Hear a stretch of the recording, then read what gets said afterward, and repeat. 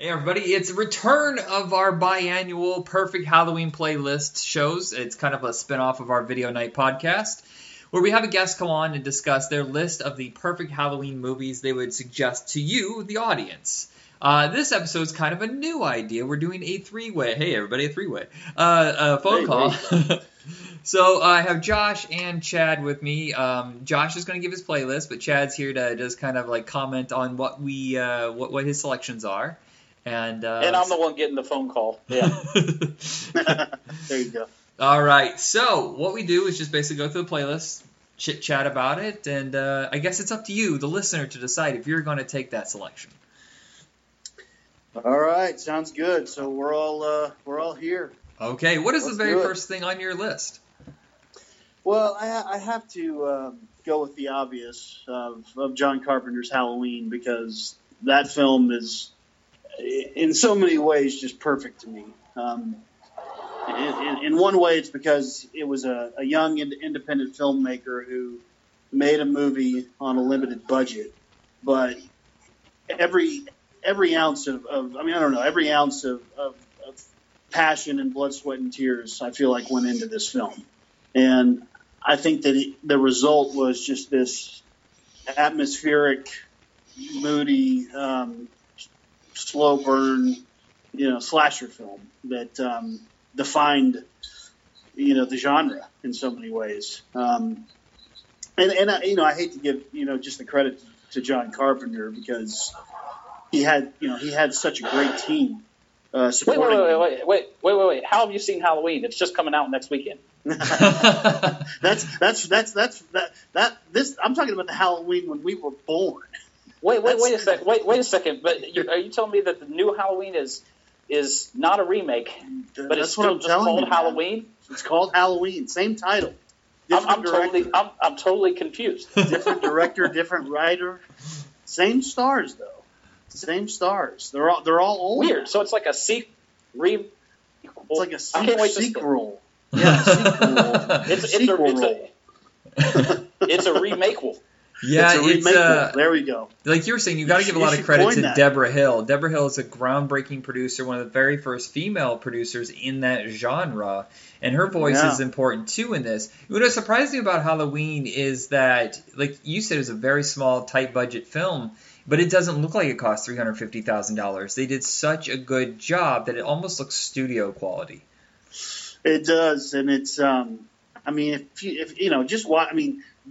there are a few minor mistakes that they made in that film. Like in some shots, you can see a palm tree, so it's clearly not Haddonfield, Illinois. But I mean, outside of that, the hell you said. It wasn't Haddonfield, Chad. I promise you. It was Orange Grove. It was Orange Grove, man. It was Orange Grove. Hey now. Producer who lives in the house, okay? That's right. It's definitely California. Yep. California, man, for sure. I have a problem with the new one is that they're erasing I think it's lazy to redo a franchise. So, like, you're not overhauling it and changing the entire thing. It's not a remake, it's a reboot, and that just to me means you didn't try hard enough to make what came before it make sense, and they keep doing this.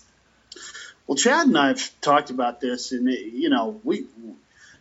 think we agree. We love the sequels, most of them. Well, I'm going to withhold any judgment or any kind of real opinion until I've seen it. Now, from an idea point of view, I love Halloween 4. Okay, right. So I'm not a big fan of erasing. Well, and here's the one thing that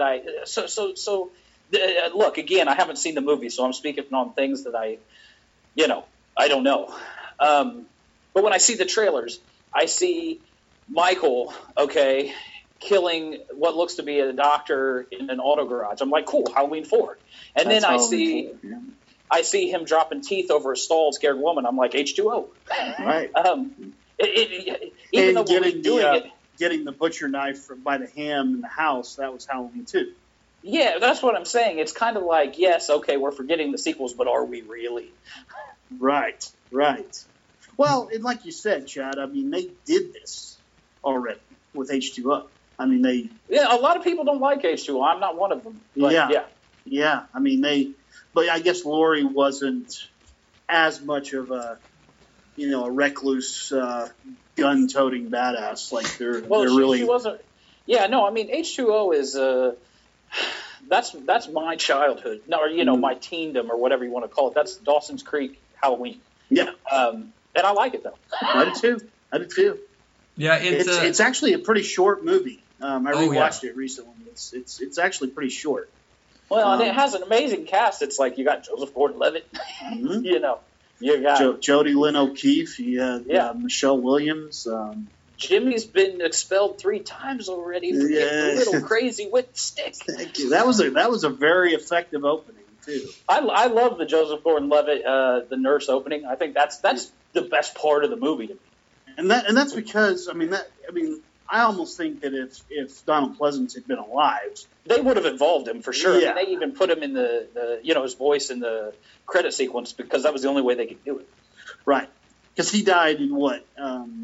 During Halloween 6 or after? Yeah, it was 94, Yeah. I think. What I've looked up is that movie was delayed a lot. And they had to do reshoots and re-edits, and they kept testing in front of the audiences, and it wasn't working. And I guess while they were... Typical Weinstein. Yeah, somewhere along the way with the reshooting the footage, he passed away. And then, there's like, well, we have to somehow patch this together. I've seen the producer's cut. It makes a lot more sense than the one that we saw in theaters. I don't know if you're one of the poor suckers who saw it in theaters like I did. I did. I was like, what? I don't understand. What? This is so confusing. But at least it tried to continue mythology from 4 and 5, where they had, like, trying to explain how he could still be living. Halloween 4 on, I saw at the theater. Right, because that was, I guess Halloween 4 was, what, 88? Yeah. Yeah. Chad, I was raised on serial killers and alien beings, right? So now we know what happened. Okay, that makes a lot more sense. Yeah. All right. So, what's the second thing on your list? The second thing on my list, let's see. Let's go with Phantasm. Ooh.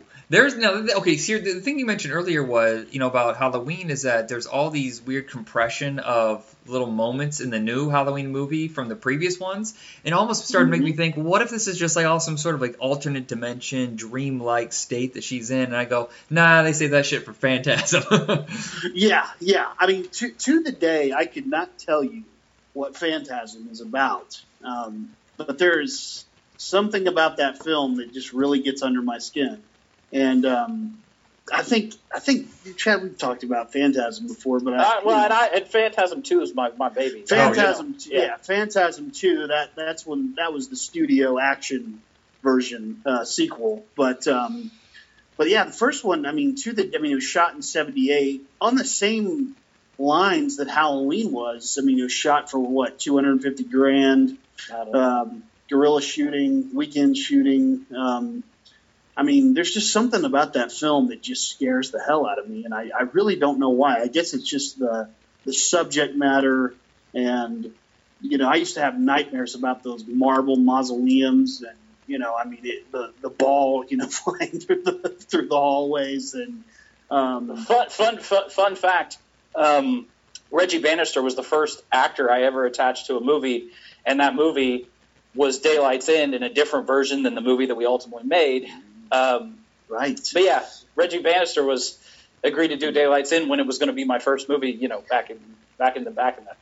Reggie, man, the ice cream, hot smoking, shotgun guy. Yeah, I loved Reggie. So I just reached out to him before I had any never made a movie, never did anything. I was like, hey, you want to do this movie? Well, had you done Hero Wanted yet? No, I hadn't. Okay. At that time, yeah. No, I made literally his first outing. Yeah. Yeah, Reggie, man, jeez. He's had a nice little career, doing other horror films and the cons, and I think he plays music, and I think he's done all right for himself. There's a mausoleum up in Portland, like lower end Portland, where a friend of mine said that Phantasm 3 was shot there. And I was like, really? I have to go in this. And I walked in, and someone's like, is there something I can help you find? And I was like, yeah, is this where Phantasm 3 was shot? He goes, no, this is. And I started looking around going, wait a minute, this doesn't look anything like it. Son of a bitch. Yeah, there's just something, I don't know, just very cold and, creepy about those kinds of mausoleums. And I think, like Chad said, I think 2 is probably the best of the bunch. But I always kind of found myself liking part 4 because I think it was just a fun, just a fun road monster movie. Yeah, it goes back to the dreamlike state of the first movie, too. And what you're saying about the first one, I think a lot of what works in the first one is that he plays with the audio so much. A lot of what's terrifying are the sound effects. Yeah, and I read an article about he was kind of reminiscing on making that film, and he said, I just didn't have any money to do anything, so he really relied on a lot of imagery. And like that image of the tall man standing over the boy's bed. There's just images like that just really stick with you. And it was, to the day, it's hard for me to watch that film, but I appreciate it for what it is. I'm back. Okay, I heard the beep and I was like, ahead of it, Chad. Yeah. Dude, you have the worst phone connection ever. Where are you? Are you in a mine? No, I'm actually in I'm in the hills kind of right now, but it shouldn't be bad. It's never bad. Do you remember though a couple years ago where you had to call me back like 13 times in 1 hour? I do. Well, and that probably just had to do with my phone. I go through phones like watch. You just got a new phone. This one's brand new, so I know it's not the phone, right? I know it's not the phone. It's Russia. I got a new phone we know it. It's Russia. Yeah, all that did go down after the president. Dude, literally, my internet and TV went out the day that text came through, so I'm convinced. Well, I told him I had to reset my phone because it would not load up anything. I had to do a reconnect to 4G. And we are not the only ones who had a problem after this. There's a horror film for you right there. I'm not convinced, although I did see a horror film today. It was called Kavanaugh. I'm kidding. Anyway. I got nausea from it. It was so scary. Sad day for us all, for sure. I like beer. I like beer. So, Phantasm, that's an excellent one. I'm always surprised that Coscarelli didn't direct more. And then I started doing some research on him a couple days ago, and I didn't realize that he was the original director of Silver Bullet. And I don't just mean that he was attached to it, that he directed like 3/4 of it, got frustrated with... I had no idea. Yeah, he got frustrated because... I had never heard that. So what happened was Stephen King and Carlo Rambaldi had an idea of an ambiguous werewolf. They didn't really want it to have a defined shape, where Dino De Laurentiis wanted something closer to like The Howling. He wanted a big, hulking beast just like in the book, Cycle of the Werewolf. And he said he filmed all the stuff that didn't include the werewolf sequences, and production completely stopped. And he said, look, you guys have been arguing over this for months. You're not choosing something. I'm quitting. And that's when they got Daniel Attias or whatever to finish the film. But I don't even know how that works with the DGA. I would think that he'd still have to get credit, but you guys know better than I do. It just depends on contracts and payoffs and how much work he actually did and how much work the new director actually did. I guess it just there's a lot of potential loopholes there. Okay. Silver Bullet is actually on my list, though, by the way. Let's just say, I'm not going to lie and say I didn't prep for that moment.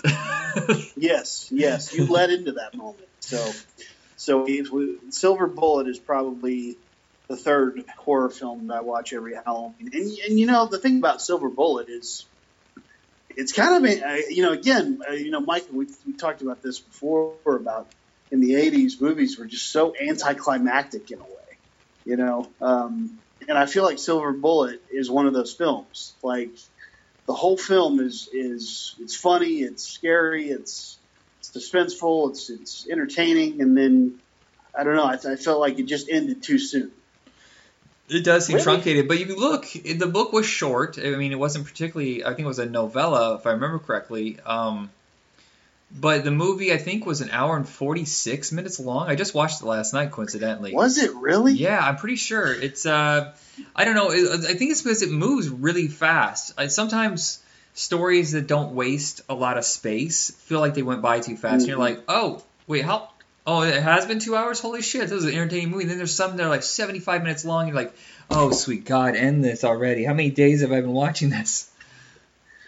Yeah, I felt like the house, I mean, literally, they're falling asleep, they hear a noise, the werewolf crashes in, they lose the bullet, they find the bullet, they shoot the wolf, it's over. Yeah. I mean, but what else do you want from it? It's vindication to Red, right? It's vindication from Uncle Red, the great Gary Busey. God, he's so good. I swear he improvs all of those lines because they just feel so natural. Well, he makes the film. I mean, there's no question about that. Let's give some credit to Corey and Megan Follows. Their relationship is why it's so strong. The family bond, the struggles of growing up and kind of being at each other's, nerves, and then through these dire situations they come together. McGill is the preacher, But I'd go as far as to say the moment.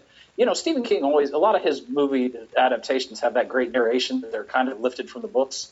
Mm-hmm. And her narration, like at the very opening of Silver Bullet, they have me. Mm-hmm. You know what's weird though? On the town square. There's voiceover on the town square. Yeah. Yes, yeah. There's only a 10-year difference. See, it was released in 85. It's set in 75. But when she narrates it, she doesn't sound like she's now 25. She sounds like she's 65. I always thought that was weird. It's like, that's a raspy voice. She a heavy smoker. That's true. I've never actually thought about that. I just accepted the movie as perfect. Did James Gammon have a cameo in no, Silver Bullet? I don't remember him being. Oh yes, he's in the very beginning. He's the one who's he's the homeless guy, right? Or the guy on the railroad tracks. Yeah, he's not homeless. He's the drunk railroad. He's a drunk. Yeah, I knew it was something like that. But yeah, that's to me that's just one of those rare horror gems that kind of define the '80s. Yeah, and werewolf movies are really hard to get right. You have like the three golden ones. You have The Howling, American Werewolf in London, and Silver Bullet. And since then, it's been really, really rough. It's like 1 out of every 10 work out. Now, you guys have made a werewolf movie. Dog Soldiers, oh shit, I'm fucking it up. You did. Let's segue. Oh no, but I mean, Dog Soldiers is the last werewolf movie I remember liking. Well, you like that movie on the train, though. You said. Yeah, I didn't think that was too bad. What's it called? Howl. It's called Howl. Howl. Yeah. Yeah. How do you like that segue? but you guys are trying to make a werewolf movie, and when you put it together, what is it you tried to skip that went so horribly wrong in a lot of werewolf movies, and what did you try to get that worked in the classics? That is a very complicated question. Let's talk about my last film, Howlers. The biggest thing that you want that scares most people about doing a werewolf film is you don't want the werewolf to look cheesy. You don't want the werewolf to look like it just came out of a 1985 MTV music video. Right.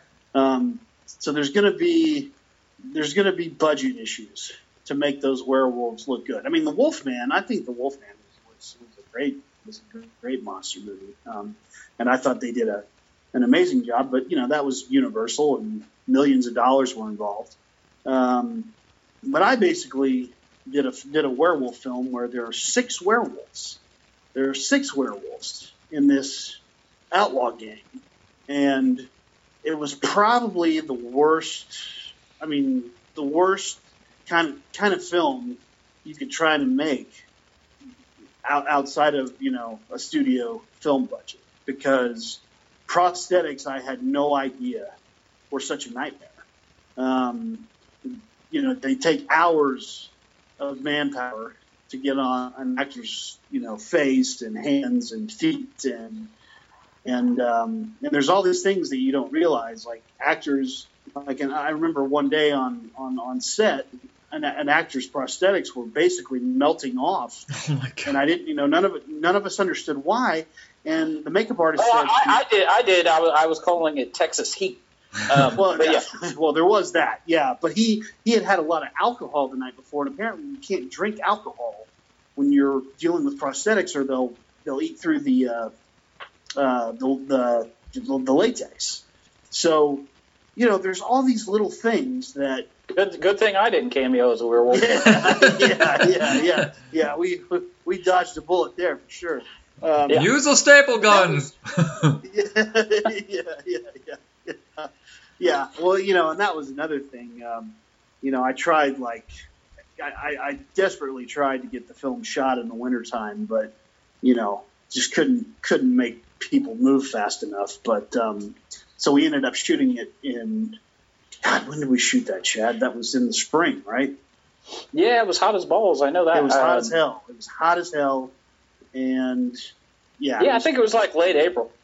Yeah, something like that. Yeah. So anyway, that was probably the biggest challenge about making a werewolf film. But then, and that's before you're even talking about, getting them on camera and getting them to do what they need to do and post-production. I altered a lot of their voices. A lot of the actors don't know that yet, but they do now. They do now. I altered a lot of their voices in post-production to make them sound a little more demonic. So, that I think that added a lot to it. But yeah, no, Howlers was not. I remember saying to Josh on set, "These werewolves talk." No, I'm just kidding. Yeah, that was my Walt Disney moment. It's like, Chad, didn't you read the script? Like, I skimmed it. No. Well, what I noticed in werewolf movies, they usually go in two different classes. They either do the huge mechanical, you got animatronics, and you lose a lot of the actor in this, or completely like the way it is with like full animatronics. You chose to go in the direction of say, Wolf with Jack Nicholson, where you wanted the actor's personality to come out. Plus, they did have dialogue. You can't do that through animatronics. You have to do some sort of goofy Muppets voiceover thing, and that's not going to work. Right. But is it more cost efficient? Is it easier on the actor to not have heavy prosthetics? Because you guys kind of, I want to say half-wolfed them. Their human elements are still able to come out. Well, they were pretty miserable. Those actors were pretty miserable. Apparently, the latex was very painful, but their mobility was fine. It's just the problem is just we'd be in the middle of a scene and all of a sudden the piece would start melting off. Oh no, peeling off, and it literally got to a point where I think he had this sealant. It's like he was basically gluing their face. Putting glue on their faces, and it was, some of the actors were completely cool with it. They were so happy to be there, and they didn't complain. And then there were a few that stomped their feet about it. And but for the most part, I think they turned out looking fairly well on camera and the final product. So. But I won't do another werewolf film, or even a creature film. You don't want to do a vampire film? You got to have the holy trilogy. Well, no, unless I know for a fact that I can, pull it off. Yeah. Well, you also kind of vampire film. I thought you were doing it with me, Josh. I don't know what's up. Hey, we're writing it. So somebody else can deal with directing it. A lot of it is about bringing something fresh to the genre. If you're not saying anything new, what's the point? With this one, you do two things that I usually don't see in werewolf films. First off, it's an action western, and two, usually with werewolf movies, the main protagonist is a tortured soul who doesn't want to kill, and he's fighting it the whole way. Whereas this one, it's like these guys have embraced the wolf side, and they've made it part of their life instead of fighting against it. Yeah, I'm kind of crazy when it comes to stories. Sometimes, I really, sometimes I go too far out of the box, and sometimes Chad has to reel me back into reality. And but this one that's up to me. Yeah. And this one was this one in particular. I was reading a lot of Robert E. Howard at the time. Yeah, and I had nothing. This script was already. I had nothing to do with it. Yeah, Chad didn't write. Yeah, Chad. This is before Chad and I started working together. We actually met making this movie. Yes. Yeah, we did. How did you guys get together? I'm curious. Long story short, Josh was crewing up, kind of helping with the movie, and I kind of came along and helped casting and was like, I'll try and help you where and when I can, kind of thing. I like making movies. Okay. Yeah. And The truth is, we met on Tinder. Let's just yes, here. You're not my type, John. Yeah. I hear. Well, it doesn't have to be sexual. Can't they have like a different Tinder for film industry? Do we like the same movies? Yes. Well, no, we also have a lot of mutual friends, like director Yeah. Will Kaufman and an actor, stuntman Mike Lobo Daniel, and we knew a lot of the same people. Mike Daniel Lobo, our buddy Lobo, is actually who introduced us. Okay. Yeah. And Lobo was in Daylight's End. He was one of the bikers. He was the big biker with the long. You've seen the movie. Orange jumpsuit, big shotgun at the opening. Yeah. Yeah, the big goatee. He's kind of hard to miss. Yeah, very hard to miss. Yeah. And he's in Howlers as well. He is in Howlers as well.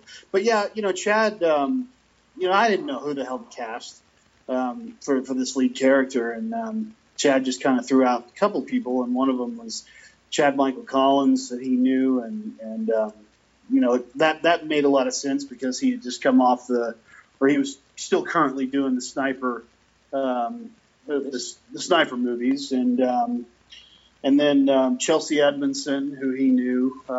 She's in Daylight's End. She's in Daylight's End, and she did really well as the country girl, pretty girl next door, and that's kind of what the role called for, and then Sean Patrick Flannery was on our list.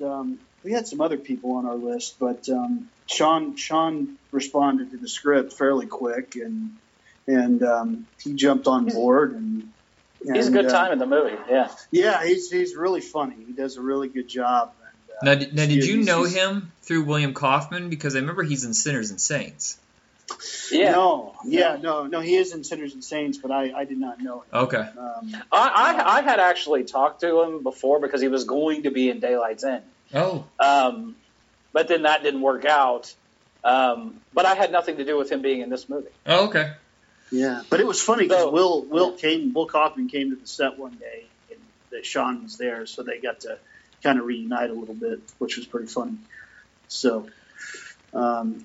So anyway, we. Go ahead. Sorry, go ahead. Oh, I was gonna say, when does this come out? Because I think it's January, right? Well, at first they told us Halloween, and all of a sudden Halloween started creeping up, and so I called the distribution company, and they said that the studio pushed it back to. They want to do like a Valentine's kind of time frame. I guess that's another good spot for horror films. I thought it really would have done a lot better on Halloween, but it's beyond my control. So what is true that Valentine's Day always has that flip side where people who hate Valentine's Day don't want to watch anything whatsoever romantic, and horror movies do well in February. Yeah. And for all those lonely souls out there, like, fuck it, I want to watch a werewolf biker movie about a cowboy brought back to life by a ninja to kill werewolves. I'm in. For all those guys. Yeah, it's for those guys. That was the best pitch ever, right there. That was a pitch, man. That was a pitch. I gotta say, I was like, I've seen it, and I want to see it again just based on that pitch. I mean, it's all in there, It is. No. I mean, I it'll be interesting. I mean, look, cowboy ninja werewolf. Werewolf. I mean, Chad was with me through that whole film, and he saw what I went through. It was a very difficult shoot, but we got through it and we pulled it off. And people always think you're crazy, but like, look, you're not curing cancer when you're making a film, especially an independent film. You're not curing cancer. You're doing, But making movies is really hard. Making independent movies is really, really hard. Yeah, you can't phone it in. And you have this vision and you have this thing and this idea of what it's going to be and how it's all going to go, and it just never goes like that. Never, ever. Never. Never. No, I mean, movies are hard in the best of circumstances. I'll go as far as to say I've had some movies where kind of skated through them as just a writer, or, hey, yeah, how you guys doing? What's up? And then I've had like 3 really, really hard shoots. Back to back. That would be Daylight's In, Isolation with Dominic Purcell, and then Howlers.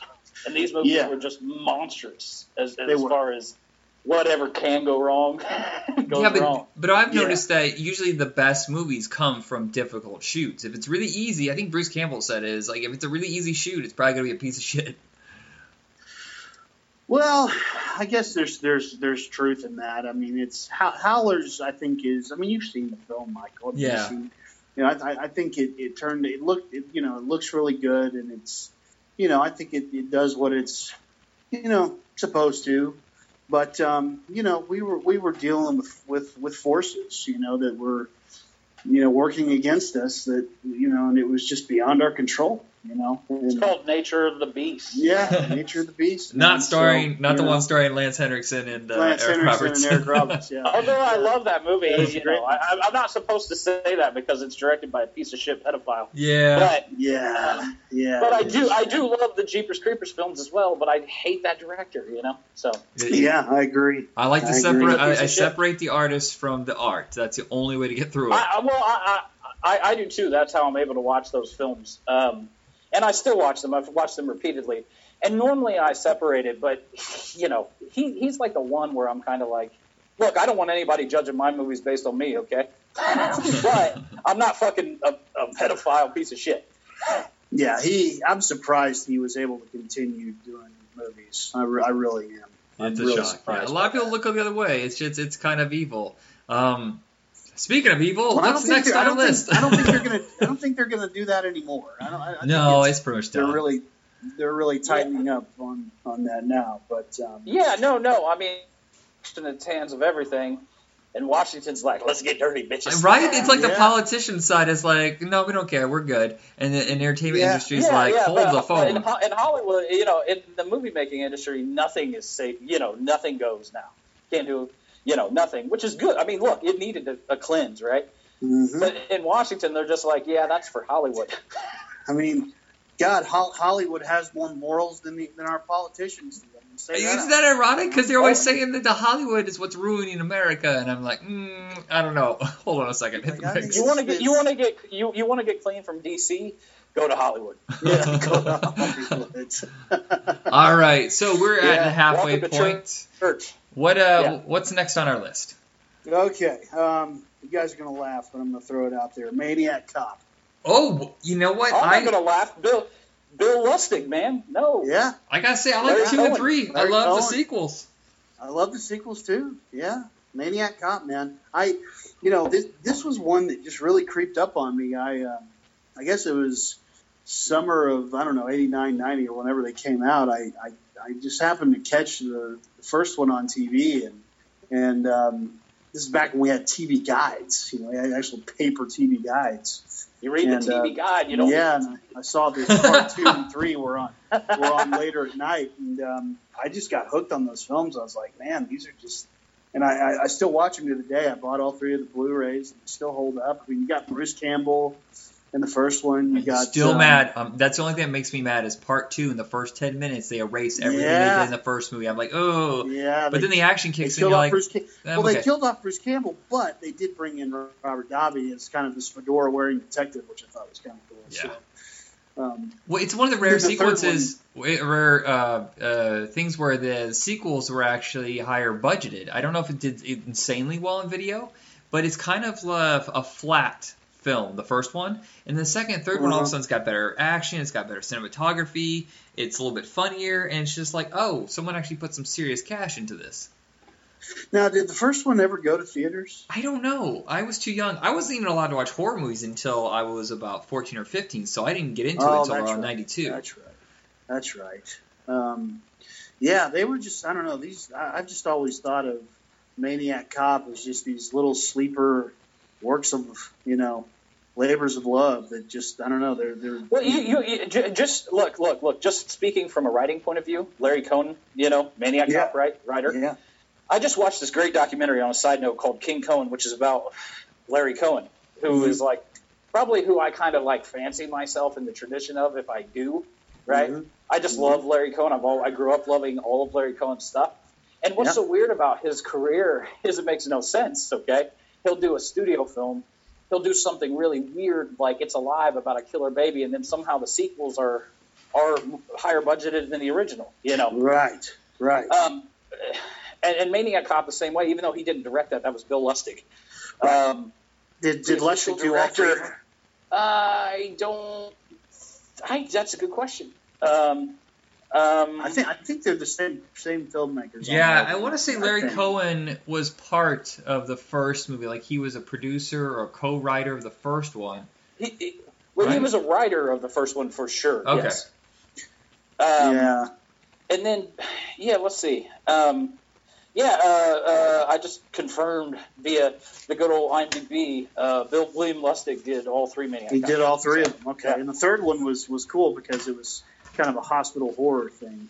And an interesting factoid that I don't know if everybody knows is William Lustig, director of Maniac Cop, was the first director attached to direct True Romance, my favorite movie. I didn't know. Oh, that. wow. I did not know that. He was actually, Tarantino had, reached out to him, met him somewhere, in Hollywood, and he had attached him to direct, and they were just going to do it for like, 500K or something. And then, ultimately Reservoir Dogs, and he ended up selling it to, Morgan Creek, Tony Scott, yada. Man, that would have been a whole different ball game. Yeah. Well, it's funny because the script's not entirely different than the movie, but there would have definitely been some differences for sure. There wouldn't have been Christopher Walken and Dennis Hopper for one thing. It would have been like Leo Rossi and Robert Loggia. Robert Davi. Yeah. Right. Yeah. Right. John Michael Vincent. Yeah. Yes. I haven't killed anybody since 1993. I'm Robert Loggia. John Michael Vincent would have been Clarence for sure. Totally. Yeah. Well, maybe 10 years earlier. Yeah. Man, what a. Well, this was sometime, or this was a good 5 years earlier. Oh, okay. God, is it So terrible it what would has have been- happened to Jan Michael Vincent? I mean, I'm a huge Airwolf fan, and then I was looking him up recently. I'm like, oh, the drinking really has destroyed him. No, it definitively did, and it, my aunt did a movie with him, The Mechanic, 1972 Bronson film, and she played his wife in the movie. And What? She stayed in touch with him. Yeah, she stayed in touch with him over the years, and that's why he left Airwolf. He pretty much got canned off of Airwolf, was because of his drinking, and I mean it was other stuff too, but. You look at him today. I've never seen him. You wouldn't recognize. He's missing a leg. Yeah, he's missing his leg. He lost his leg. Yeah, He can't remember. He can't remember being an actor. Period. He doesn't remember any of it. It's so bizarre. If you watch, he didn't know. If you watch Big Wednesday, you can almost see the trajectory of all three of those people in those characters. Like, William Catt, ended up being the safe, bland one. I mean, I like him as an actor, but I mean, his life was pretty average. And then Gary Busey's was kind of big, and then Crash. And then the whole way you can just see the tortured soul of Jan Michael Vincent. Like, that's just, this movie's prophetic. And he was huge in the 70s. I mean, he was a movie star in the 70s. I mean, you couldn't get much bigger than Jan Michael Vincent. And, Airwolf was his real finale. Then he really kind of slid into the B movie world, and that's too bad. Yeah, you got to get up to get down, though. You know what I mean? Yeah. Yeah. I think one of the last films he did, he was so drunk they just couldn't get anything out of him, and I think his agent dropped him, and that was all she wrote. Oh, now I terrible. think he lives doesn't he live out in like Mississippi or something? Yeah. On the what do you get when you get older? Is it the same thing as Social Security when you're in the Actors Union? How does that work? I don't know. I'm sure he still gets. I mean, I guess he would still get some kind of money from. Okay, we got real depressing there, and we segued off. Yeah. This is what me and Chad do. We segue off. Yeah, I feel like trying to reach out to John Michael Vincent. Yeah, they just say send cash. What's the next on our list? The next one on the list, I got a bunch of them here. Let me pick one. I'm sorry, but we have to talk about Halloween 3. We have to, because it's a standalone kind of film. And I feel like that film never gets a fair shake. Why are we apologizing for a Tom Atkins film? I mean, this is Tom Atkins here, man. And Tommy Lee Wallace, let's not forget. And Tommy Lee Wallace, yes. I mean, I'm convinced if this film had just come out John Carpenter's Season of the Witch, Yes. it would be a classic today. It's a It weird, will, and it's I think- so strange. It sticks out like, I mean, the intro alone is so memorable. It's got all these moments that are like just cult worthy, but I think a lot of it is that it is an oddball, weird movie. Even if it wasn't associated with Halloween, I think it would have done better at the box office and better reception, but I still think it would have been kind of a niche that really digs into it. Yeah, but I think time has been kind to this movie in the sense that we've now kind of separated it from Michael Myers in a sense, you know. I think there's a huge fan base for this movie who's kind of went, you know, it's not a Halloween movie, but it's a good movie. Yeah, I still think it's I mean, wrong. it's- I thought the series should have gone off into an anthology immediately, because there are some iterations of the Halloween franchise that just I don't think they belong, especially Resurrection. They should have just gone in a different direction with just more Halloween-oriented stories. Yeah, that was the You- film that killed it for sure. You mean you don't like Busta Rhymes kicking but- Michael Myers? Come on, motherfucker. Yeah, we just talked about this yeah. yesterday. We're like, just every single line is just like, okay, let's just try this one. Okay, that's good. Let's try this catchphrase. It's like all he does is spout catchphrases, and we're like, no, this sucks. Yeah. Now that's a sequel I'm glad they're ignoring. Yeah. You know, but yeah, no, I think Halloween 3 is just a highly creative Carpenter Deborah Hill film, and you know, Tom Atkins. I mean, God, that guy was. I wish he'd do more. I wish he could have done more. You know? Well, it's I mean, didn't- Night of the Creeps. I think is definitely his greatest role. That's what Oh, that's what I was sure. going to say. Night of the The good Creeps, news is- and The good I mean, he news is showed up in dates are Lethal here. Weapon. He showed up in Bad Lethal news Weapon. is they're dead. Right. I mean, he had a career. It just, you know, surprising he just didn't do. Well, you know, he did My Bloody Valentine, the reboot. He was That's the true. sheriff. Isn't That he in was- Drive Angry? yeah. Am I wrong? He was a He cop. is in Drive Angry. Okay. Yeah, that was the same director. So Oh, it totally he is, yeah. Clearly had Yeah, Patrick. Yeah.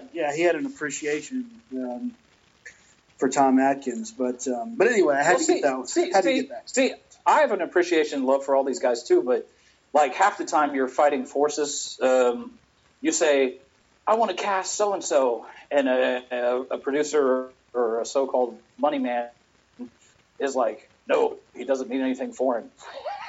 Yeah.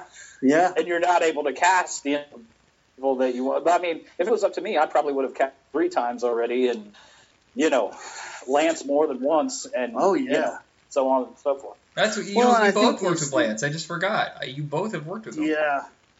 Well, you know, and I think what's sad is these guys just feel like they're just forgotten, you know, and it's just, Well, I don't think that's true. And here you go getting all sad. I'm not getting all sad. I'm just saying. I mean, these producers just act like they're, you know, when you want to put in Lance Well, Henriksen in the movie. I mean, there should be no argument there. Well, I think here's the Well, one that that's confuses true. me is Zach Galligan is the everyman, and for some reason he only gets cast in like very, very low budget movies, and I was like, is there anybody more likable yet more ignored than Zach Galligan? Yeah, I was just Yeah. I was just talking to somebody about him. Well, the list goes on, right? Of like, you know, people like when I came into this business, 4 scores and, you know, however many years ago, there was like a whole list of people. I still have the list, right? I still try to sneak these people in when I can, but it's just very hard because, you know, a lot It of is. times you're making money with limited money and limited resources, and you know, you don't want to go at somebody with a smack in the face who you respect, and at the same Well, time, you know, I mean, you're right. you're there. not allowed to get more money for, you know, whoever it is, whether it be Tom Atkins or, you know, whoever. Well, and I think you're onto something there as well because these guys they've also said, hey, this is how much I usually make. You know, pay this, or you know, Everybody has a quote. Yeah. yeah, they all have a price, and if you can't meet it, then you know, I mean, it's, you know, To Yeah, offer what you them gotta less is a smack in the face, is basically what you're saying. Like, look, I Yeah, love you. yeah, You're yes, great in yeah. this. I can't offer you this. I have to give you scale, or we're going to hire that guy over there because, tax rebates or whatever reason will make it easier on us. And why should they work for scale? I mean, really, No. if you think about it, it should be worth an actor's time, especially if they're traveling out of state. I think we talked about in the last segment that we did. Yeah, but, I mean, if they offer, I really love this role, I want to do it, I'll take less for it, that's cool. But for you, it's hard for you to go, you're not worth it, sorry. Yeah, no, that's what I'm saying. It's like there's a lot of people who I'm like, okay, I have X amount of dollars allotted for this role, and not a penny more. I'm not going to go at somebody I like and respect. Let's just use Tom Atkins for an example, who I grew up watching, and be like, hey, you want to do this movie for a bucket of chicken? I'm just not going to do that. Yeah. No, absolutely. What's next? Well, back to the list. How much time do we got? Oh, we can go longer. I just usually cut it off at an hour because I'm an old man. Yes, we're all old now. God. Let's see. How about House? Well, Chad, I don't think Chad's not 40 yet, right? We're both above. We're like, no. I just turned 40 last week. Let me put my teeth in. All right. Well, but it's funny because House is William Cadigan, right? Yep. We were just talking about William Cadigan. Well, and Fred Dekker, because we just talked about Night of the Creeps. He wrote this. Fred Dekker. First. Yeah. Fred Dekker, man. I wish he had a longer. Steve Miner, he did H2O. Well, this is circular. Circular, yeah. Yes. Fred Dekker, I wish had a longer career. Yeah, it's kind of strange. There's such a long gap in the middle. And when I heard that he was doing Predators, I was hoping that Shane Black was going to step back and let him do Predators. And I didn't realize the budget was going to be, $80 million? I thought it was going to be like a $30 million, tight, scrappy film. So I was like, Fred Dekker's totally going to direct this. No, I was wrong. But it is nice to see him back. Well, and I'm going to defend the new Predator, actually, in the sense that, did you see it? I have not. I saw it. I want to wait till video. Okay. I don't go to the theater anymore. To tell you the truth, okay, I used to go a dozen times a year. Now I go maybe 2 or 3. Yeah, I see everything. I love the new Predator as a 80s throwback Fred Dekker movie, or, even, let's call it even 90s, whatever. It doesn't feel like a Predator movie, but it feels like a Fred Dekker, Shane Black collabo joint. Yeah. It's almost like they got this. They took elements of this unproduced script they had called Shadow Company and made that movie. Yes. Under the name Predator. Yes. Yeah. Well, that's not the first time that's been done. And speaking of the House franchise, this is one of the weirdest franchises because I still remember seeing House 4 on the shelf and going, where the hell is House 3? And discovering later that the horror show was actually House 3, but it's not. And then overseas, with Lance Henriksen. Yeah, and it's just like, what's what? Lance Henriksen. Where is this franchise going? Well, apparently that is, that's weird because that's a memory I actually have too of seeing House 4 at the video store and going, wait a second, Oh, we lost him. No, we lost him. No, he's back. He's back. He's back. Yeah, no, I'm here. Yeah. But yeah, I didn't just go to the video store and miss House 3. So when I saw House 4, I was like, wait a second, what happened? Well, apparently they were trying to sell it in Europe under a different title, and then they just wanted to start a new franchise. Something weird happened with that because then they turned around and tried to do Part 4 like it was a sequel to 2, but it had nothing to do with Part 2. well, the fourth one is connected to the first one because of William Cat in a way. It still seems like they kind of erased. Yeah, it's like they still erased a lot of it. Yeah, it was a very odd way to kind of tie up the William Cat story. Yeah. But the first one But, is a crackerjack, fun little, let's scare you and have fun at the same time. And really tightly budgeted, New World, rechristened without Roger Corman. It was really a breakout hit for them, and I think it carried them for quite some time. It's still a shock, though, that their most successful film is Soul Man. So let's see. So Fred. So I promise you, Soul Man would not happen today. No way in hell. No. So what happened? Yeah. So I've got this pitch. It's about C. Thomas Howell, and well, he's a soul man, Well, what do you mean? What do you mean by that, Chad? Well, he's Get kicked out of the room, Yeah, he's not white in this movie. Okay. What happened to Fred Dekker? Why did he quit? Well, it kind of was all after RoboCop 3, right? Well, I don't know the full that's right. story. I know, this is what I know because I was listening to a podcast with him. He was on Mick Garris's podcast where it wasn't so much, he stopped getting offers to direct, but then he started getting a lot of writing work, and he started working for Zemeckis, doing stuff for Tales from the Crypt, and then he was supposed to be the head writer on Two-Fisted Tales. They did the pilot, HBO decided not to pick it up, and then after that he was just kind of just writing scripts and selling them, but they never got made. They ended up on Enterprise, and then that was it for the longest time. I don't know if he was still selling stuff and it wasn't getting made, but that's the last real credit that I know of is Enterprise. Okay. Well, and that Yeah. happens all the time. I mean, I can tell you I've sold more movies than I've made, already, so. Where did those go? That's Just not- a giant pile of maybes They eventually? just go into, they just go vault. into this vault ether of maybe one day. Do you get the rights back after some time, or do they have them forever? You can buy them back at some point. But You have to buy your own Yeah. script back? Well, What? Who's going to do that? Yeah, I you mean, know? Yeah, it's a pretty weird thing. It's like, well, that happened to what I thought was going to be my second movie, right? Called The Irishman, which is a great script that I loved, I still love to this day. And I was like, cool, this is going to be a great second film. And I was paid handsomely, and then it just disappeared. We even scouted locations and everything. So in that Wow. movie, we went a long ways. Well, I We were remember in Philadelphia, scouted location. Yeah. the first time I had heard of you was through your William Tell script. And I remember, right, years right. later, I had seen you on Facebook, and I was like, holy shit, that dude. And I friended you, whatever. And we were talking about it one time, and it's just one of those, I desperately want it to get made, and I guess there's some sort of someone else owns it now, and they're never going to let it go. Well, and that movie's interesting too because we had Brendan Fraser attached, right? We had two directors. One director was on, another director came on, Eric Brevig, who did Journey to the Center of the Earth 3D with Brendan. And then, I mean, we did a lot of stuff for that too. Locations in Romania, and there was a big blizzard. Brendan and I very closely on the script.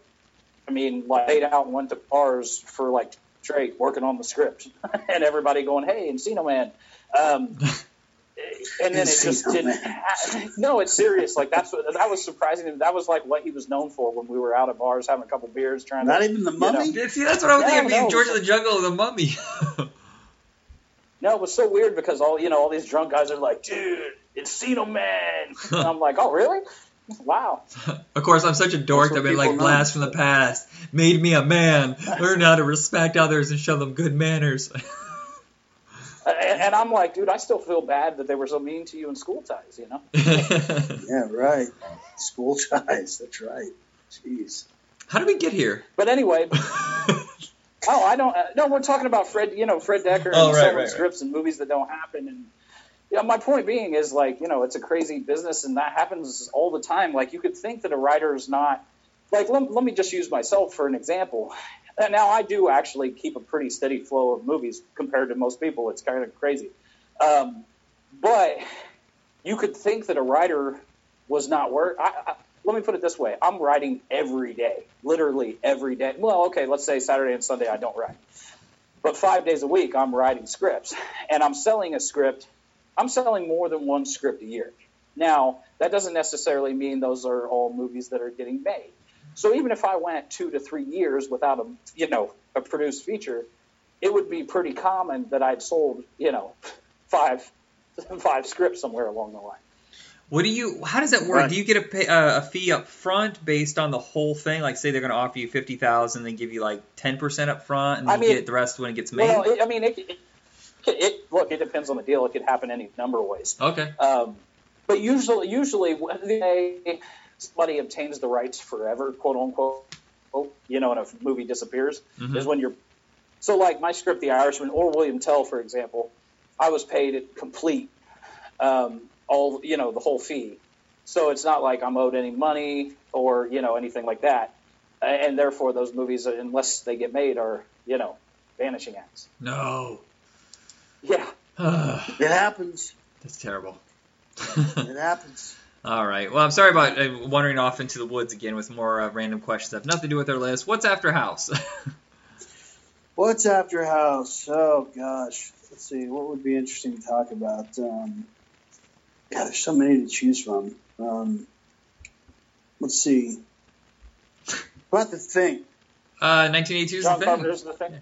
Do you hate the Yeah, remake? same. I'm curious. I'm actually okay with it. I don't think it's great by any means, but I'm okay with it. I don't hate it. I'm not. Yeah, go ahead. Jim.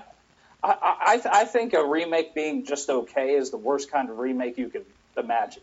Now, and here's why. If you're going to make a remake, swing for the fences, and if it becomes awful, great. You remember it for being awful. That's true. Wicker Man. if The you're Wicker gonna Man make is insane. Right. Remake, like, I forget that even exists. And I just saw it again recently, and I'll tell you, I like the opening, no, the ending. Wait, is it the opening or the It's ending? the end. It's the end. With the With the wolves wolf. and the, The wolf. So I like that the opening or the ending of the remake leads into the John Carpenter, Kurt Russell, Keith David version. But that's it, kind of. Like, I mean, the movie's fine. It's fine, but it's very, very forgettable. True. I think, again, it just could have been retitled and then something else. It's just, But then it would still be forgettable. Yeah, it would. Well, it totally would. But it's like, and I actually like that actress. I just, it's just the film itself. It's just, it's just very forgettable. I like Joel Edgerton. I like the cast. I like a lot about it. But when we're talking about remakes, it's like Fright Night is a movie that I did not want to see remade, but I love the remake. It's a great remake. To my surprise, I love that remake. I heard the weirdest reasoning for not liking it. And so many people are like, well, Peter Vincent isn't a horror host anymore. I'm like, yeah, because they're not relevant. Do you understand how this works? You literally, I had that talk with someone recently too, was like, if you made Jerry Dandridge a horror host in the remake, it would be an alternate reality. Like, or public access, and he wouldn't be known. He would not be known. No, nobody would know who he was. It'd be I guess unless he was like a YouTube star. Maybe, but still, there's got to be a lot of those out there that nobody knows. It's just not a thing anymore. Except Joe Bob. That's even for old people who remember him right from before. True. And if you think about the character in Gremlins 2, I can't remember Robert Prosky, right? Yeah. Kind of sad, and even then that was a dying thing, and his character was all based around like, I can no longer be the horror host. Who am I? Right. Yeah. So you can.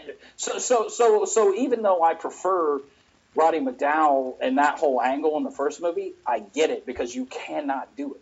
You can't. You couldn't do it when the Fright Night remake came out, and Fright Night remake's already shit. Yeah, I was surprised that Colin Farrell signed on to that. But when I saw it, I could see why, because it was actually a very, very stylish, well done horror film. Yeah, and remakes are hard because I do think if you are doing a remake, you have to, I feel like you have to have something to like the Thing. John Carpenter's Thing in and of itself is a remake, right? Yeah, like it's the remake of the Thing from another world, Yeah. But John Carpenter had a movie to do, a story to tell, a way to tell it. So it was, it's almost like people don't remember the original and they remember Carpenter's version. Right, and here's the thing is it's not about the special effects, even though that is a showstopper. He focused on paranoia and metaphors for cancer and stuff like that. Everybody says AIDS, but in 1981 when this was being made, no one really knew what that was. So I don't know what they're thinking. But it's the bones that's the important part, not so much the special effects. Everything that they laid down for the characters is why it works. You know what John Carpenter was always great at was fear and paranoia, right? This is why we need Carpenter to come back and make a film right now. Yeah. We do. Well, his Siege movies, the Thing is not usually lumped in with the Siege movies, but I think it is, are usually my favorites because it's overwhelming odds against these guys, and they have to be find a way around it. Like, you love Ghost of Mars. I'm a little frustrated with it, but I get why you like it, and I get what's appealing about it, but also like Assault on Precinct 13. I feel like there's another one. Even The End of the Fog is kind of a siege. That's it. Usually, just what works with his films is Prince of Darkness. That's the other one. Yeah, he's the king of siege movies. And it's fun. Yeah, no, I could go on and on about my love for Carpenter. I don't even quite know how we got here. Remake Thing. Okay. Yes. But yeah, like Prince of Darkness, I still don't entirely know what it's about, but I love it. That sequence, the sequence when they come down that hallway and they show just a glimpse of the devil down that weird VHS tape is one of the most terrifying moments in film to me. That film still scares me. To the day, it still scares me. It's he's just but again, Carpenter was he was there at the right time. You know, I mean, he got to do. But I don't know if it's just that. Like, this is a talent that you don't see very well, often. but he got to execute it because of the time that he was in. I mean, who does these kinds of movies? Well, but you watch a Carpenter film and it's almost like his own their score, like from start to finish. It's like his music starting. We're seeing the kids in the school. There's very few pieces of that movie that don't have a piece of music playing, right? Oh, yeah, and it's like it just has a tempo that kind of is like guiding the film the whole way. Yeah. Well, it's also that, but I think we honestly tried to riff on it. Yeah, horror movies are not shot in 2.35 anymore, and I think it brings it up a different level. Where a lot of those movies at that time seemed like they were fit for video and television, where this is like you had to show this in 70 millimeter on the big screen. Yeah. Right. Yeah, I mean, but again, that was the time when you shot on, you shot on film, you shot on 35, you shot, they actually went to wherever, fucking Alaska, or wherever they went to shoot that thing, whereas now they would just shoot it on a sound stage. I mean, all these little things make a difference, and I don't know if you guys saw The Ward. Did you guys see The Ward? I did. Yeah, I liked it. Yeah, Amber Heard, yeah. What did you guys think of that? I was fine with it. I heard a lot of hate for it, but I enjoyed it. I liked it. It wasn't the Carpenter. Yeah, it wasn't. It wasn't Carpenter. It wasn't Carpenter. I didn't hate it, and I should actually. Now that we're talking about it, this movie's worth a revisit for me. So I would like to do that. Yeah, I just saw it recently, and I didn't see the twist coming, and I thought it was well done. It just didn't. I don't even remember the twist, so don't tell me now. Oh, I won't tell you, but it definitely.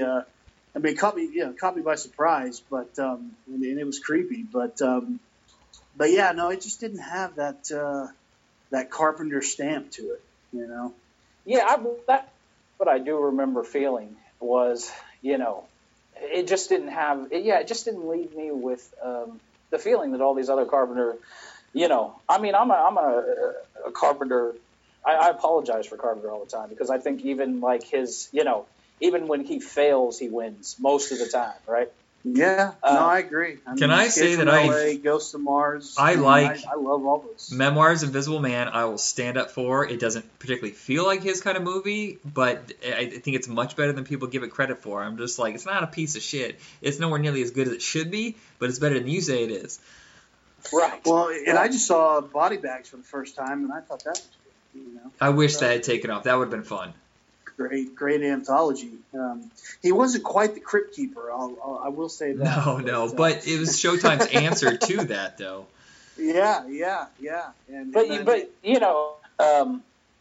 Going back into the thing real quick though, I'll step this back. What happens at the end?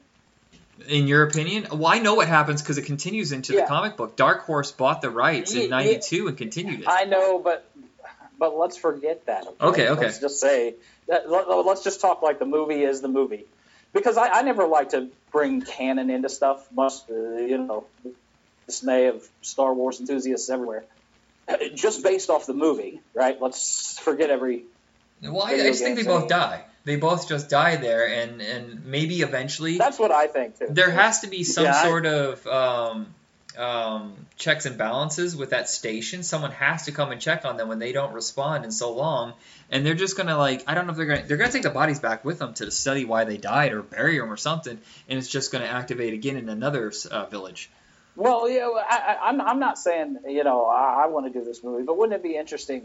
People come back, they bring the bodies back, and they take the thing, back to civilization, right? Mm-hmm. No snow. You'd make a completely different movie, completely different version of the thing.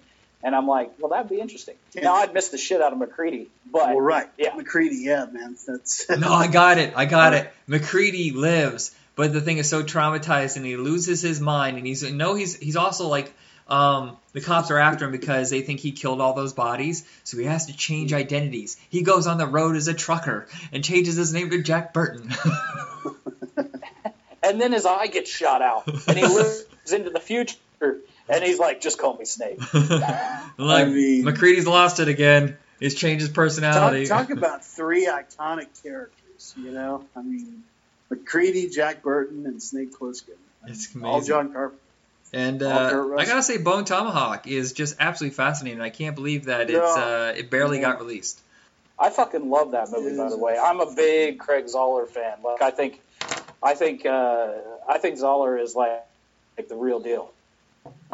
All right, The so director of Bone Tomahawk. we are at the hour point, so it's probably time to wrap up. What else is on, like, just real quick, like, discussion about what's left on your list? I mean, I had some rare stuff. I had, The Evil Dead. I had Friday the 13th. I had What's an obscure Ninja one? 3 Domination. Come on now, guys. Ninja 3 Domination. Oh, boy. Let's have a ninja kill 3,000 cops in the first 5 minutes, and then let's go into disco dancing. You're like, what? That sounds good to me. Only in the 80s could you get away with that. Well, only with 80s and Canon Pictures could you get away with that. Yeah. Yes, our dear Canon Pictures. Whatever happened to I thought it might Lucinda be Dickey? interesting to talk about Friday the 13th just because of all the legality that's going on with it. Yeah. But There's a movie where the writer just got back the rights. Yeah, he did. Oh, nice. He won the settlement. Yeah. Yeah, the writer got back the rights. But of apparently making- there's still questions on. The title, right? Well, no, because Jason turns into a zombie with the hockey mask in the sequels. Oh. So they're like, does he own that? Oh, crap. So this is going to go on for, Well, actually, he wouldn't. If he didn't come up with that, he's not going to own that. Right. Yeah. He would own Little Boy Jason in the Lake. I'd be like making a movie called Voorhees about a kid pulling people in the water. Yes. I mean, clearly all he wants is money, right? I mean, that's... Well, I mean, maybe, but I'm sure that has something to do with it. But I mean, intellectual property, I see Blumhouse knocking on somebody's door. He's credited on all the films. Right. So, So is I'm there assuming anything? he got paid? Is there anything really obscure on your list that you would like to recommend? Maybe the audience doesn't know. All I can think of is I literally just watched that Into the Dark, that new Blumhouse anthology movie last night, and it has stuck with me all day. It's a new. They're going to do one horror movie a month on Hulu. Oh, okay. Huh. And it's produced by Blumhouse, and this film, first of all, this just came out of nowhere, and I watched it last night. It's called The Body. The first one's called The Body, and it's about a hitman who, on Halloween night, is trying to dispose of the body of his victim, and he keeps running into all these problems, and like witnesses, and the whole thing is just it's very dark, it's very intense, it's gory. Oh, so it's not a dark comedy? I see. That seems like it's ripe for a comedy. Well, it's funny in parts, but it's it takes itself. The tone is very. It's very horror, but you know what though? The best horror, since we're talking about comedy, to me the best horror usually is sort of funny, right? Like, even The Thing, when it just culminates into the two of them, at the end, it's kind of like that's scary and all these things, but it's sort of like ironically funny in some weird kind of absurdist way. Well, I think the moment... isn't that why people like horror movies, so they can laugh and sometimes popcorn in the face of death, Yeah, I feel like a lot of horror movies, though, now are like these really safe, mainstream, your parents would go see it, ghost movies. Not that they're not well made and not that they're not good movies like The Conjuring, Insidious, and stuff like that, but it's starting to become like the same thing over and over and over, like this factory of like, let's get these two... Go ahead. I like the Conjuring movies. I like James Wan. I do, but I'm also like getting tired of that formula. I think the best horror movies that have come out lately have been kind of offbeat, and the studios want nothing to do with it. Like you and I talked about Stakeland. We love that. Final Girls, Freaks of Nature. Happy Death Day was great. That's kind of... Yeah, that was fun. Did you see Final Girls, Josh? Did you see the Final Girls? I did not. Is that you should see that. That's out now. Yeah, on VOD. All that stuff. The Final Girls. Okay. Yeah, that movie's a blast. Yeah, it's a love letter to old VHS slasher camp movies. But here's the thing: is that it's kind of meta, and it plays with the formula in such an intelligent way. It is literally the only horror movie that I have ever cried at. And I was watching the first 10 minutes before we started recording. It is my regular Halloween watch. Sometimes I watch it 2 or 3 times a year. It's so damn good. It's in my top 5. Was this with Alan Ackerman?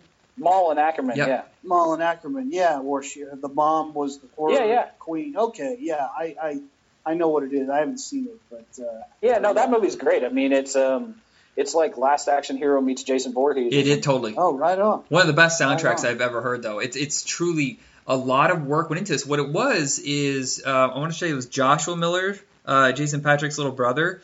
He wrote it as a way of dealing with his father, Jason Miller, being so famous for The Exorcist. And then that was basically it for the rest of his career. It was just like low-level stuff. And I guess he had died young, and he was trying to deal with it. So he wrote this script from a girl's perspective of her mother being a famous for one movie called Camp Blood, and dealing with it, and then finding a way. God, I don't want to ruin it for you, so I'm not going to tell you the rest. But there's a weird meta. It's great. Yeah. Okay, I'll check it out. Yeah, for sure.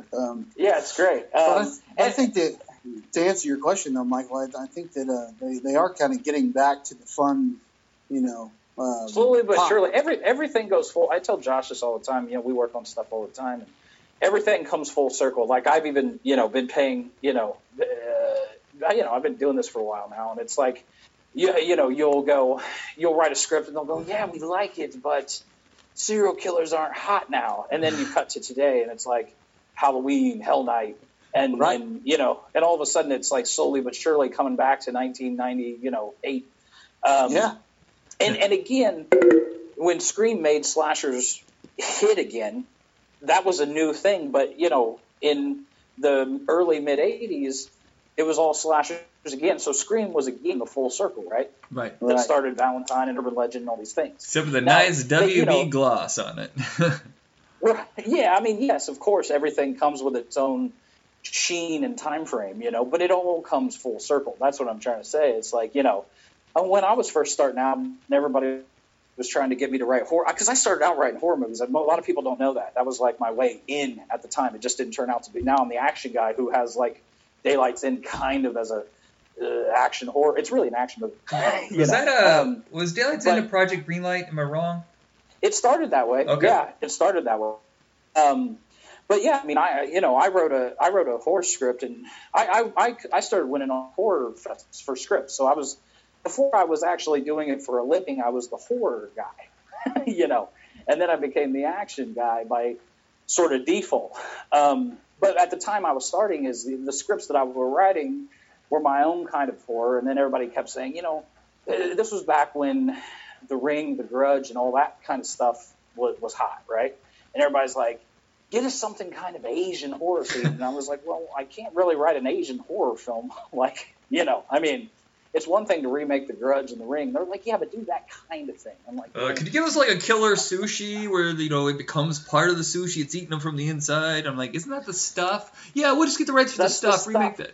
Yeah. I mean, everything we write, we try to have kind of a hook to it, and my first script that turned me into quote unquote action guy was not an action script, really. It was kind of like a crime thriller on the pitch, and it was only written out of frustration of writing so many horror films that never got bought or made. Right. And ghost movies, slasher, whatever. I wrote a ton of stuff, and I was just like, you know what? Not doing any of that. I'm gonna write, my version of Taxi Driver. Right. Which we kind of did. Well, we're doing that now, right? Too again. Yeah. Doing that now. Yeah. Nice. Yeah. Did everybody see Mandy with Nicolas Cage? No, I haven't, because I live in a town where they don't.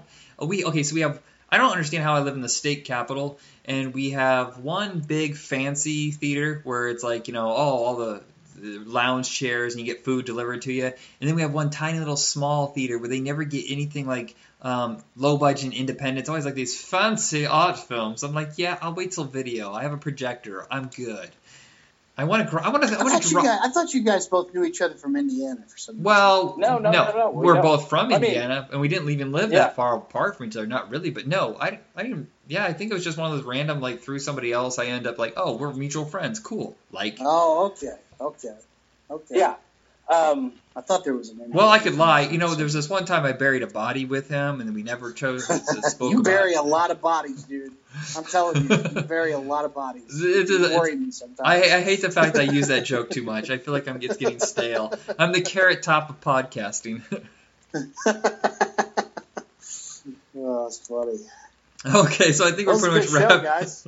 Yeah, we wrapped it up here. show. This is the first time I've done an episode with two hold people. on a second. I was trying to cover the leg. Anyway, go ahead. I love doing this. I can't believe it worked out so well. So check us out on Facebook under Retro Rock Entertainment, and check out Howlers when hopefully it comes out in January, February. Anything else you want to plug before we go? We're getting there. We're getting close, huh, Chad? Yeah. I mean, I got a lot of stuff that I hate to talk about things, but yeah. Yeah. We'll get there. Yeah, IMDb. Listen, just check out their previous films. IMDb, Josh Ridgway, Chad Law, and you'll have plenty to watch for the whole year. Yes, that's true. Yes, I mean, some of them are good. Yeah, well, some are good. Some are barely some are watchable. But that's movies. Everybody has that one. Well, what I've discovered is there's a movie out there where somebody really, really hates it, and then on the exact opposite end, someone absolutely loves it. I will stand up for Sky Captain any day, whereas I know most of the population says it's a giant piece of shit. I do like Sky Captain, actually. I'm going to go against you guys here, okay? I actually like Sky. You're done. You're no longer on the show. I quit. All right. I like to end every show with the statement, be excellent to each other and have an excellent night. Thanks, everybody. Thanks for having me. All right.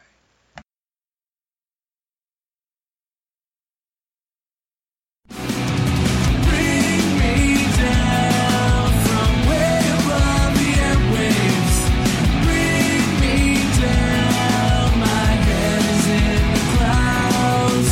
Welcome to another episode of the Above the Airwaves podcast. I'm your host, Stephen Cocaine, and with me, as always, is Tony Tran. Oh, yeah. And joining us today, the lovely, the wonderful, the purple-haired Miss Tally. Oh, I'm supposed to say something. Hey, what's up? Today, we are doing a slightly different episode from our huge here. This was actually an episode we are doing 100% at the request of our good friend Michael over at Retro Rocket Entertainment, where we are giving a...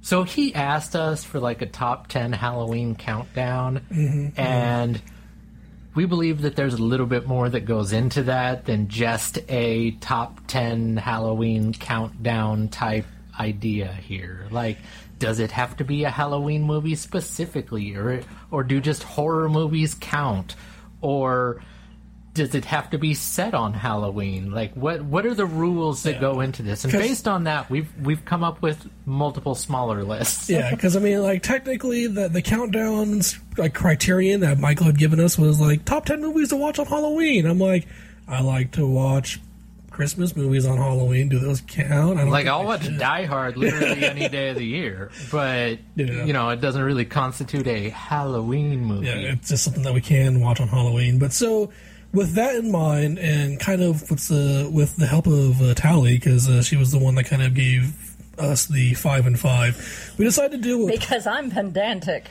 We decided I didn't even come up with a 5 and 5. My list is like a 3 and 8. Good enough. That's pretty much it.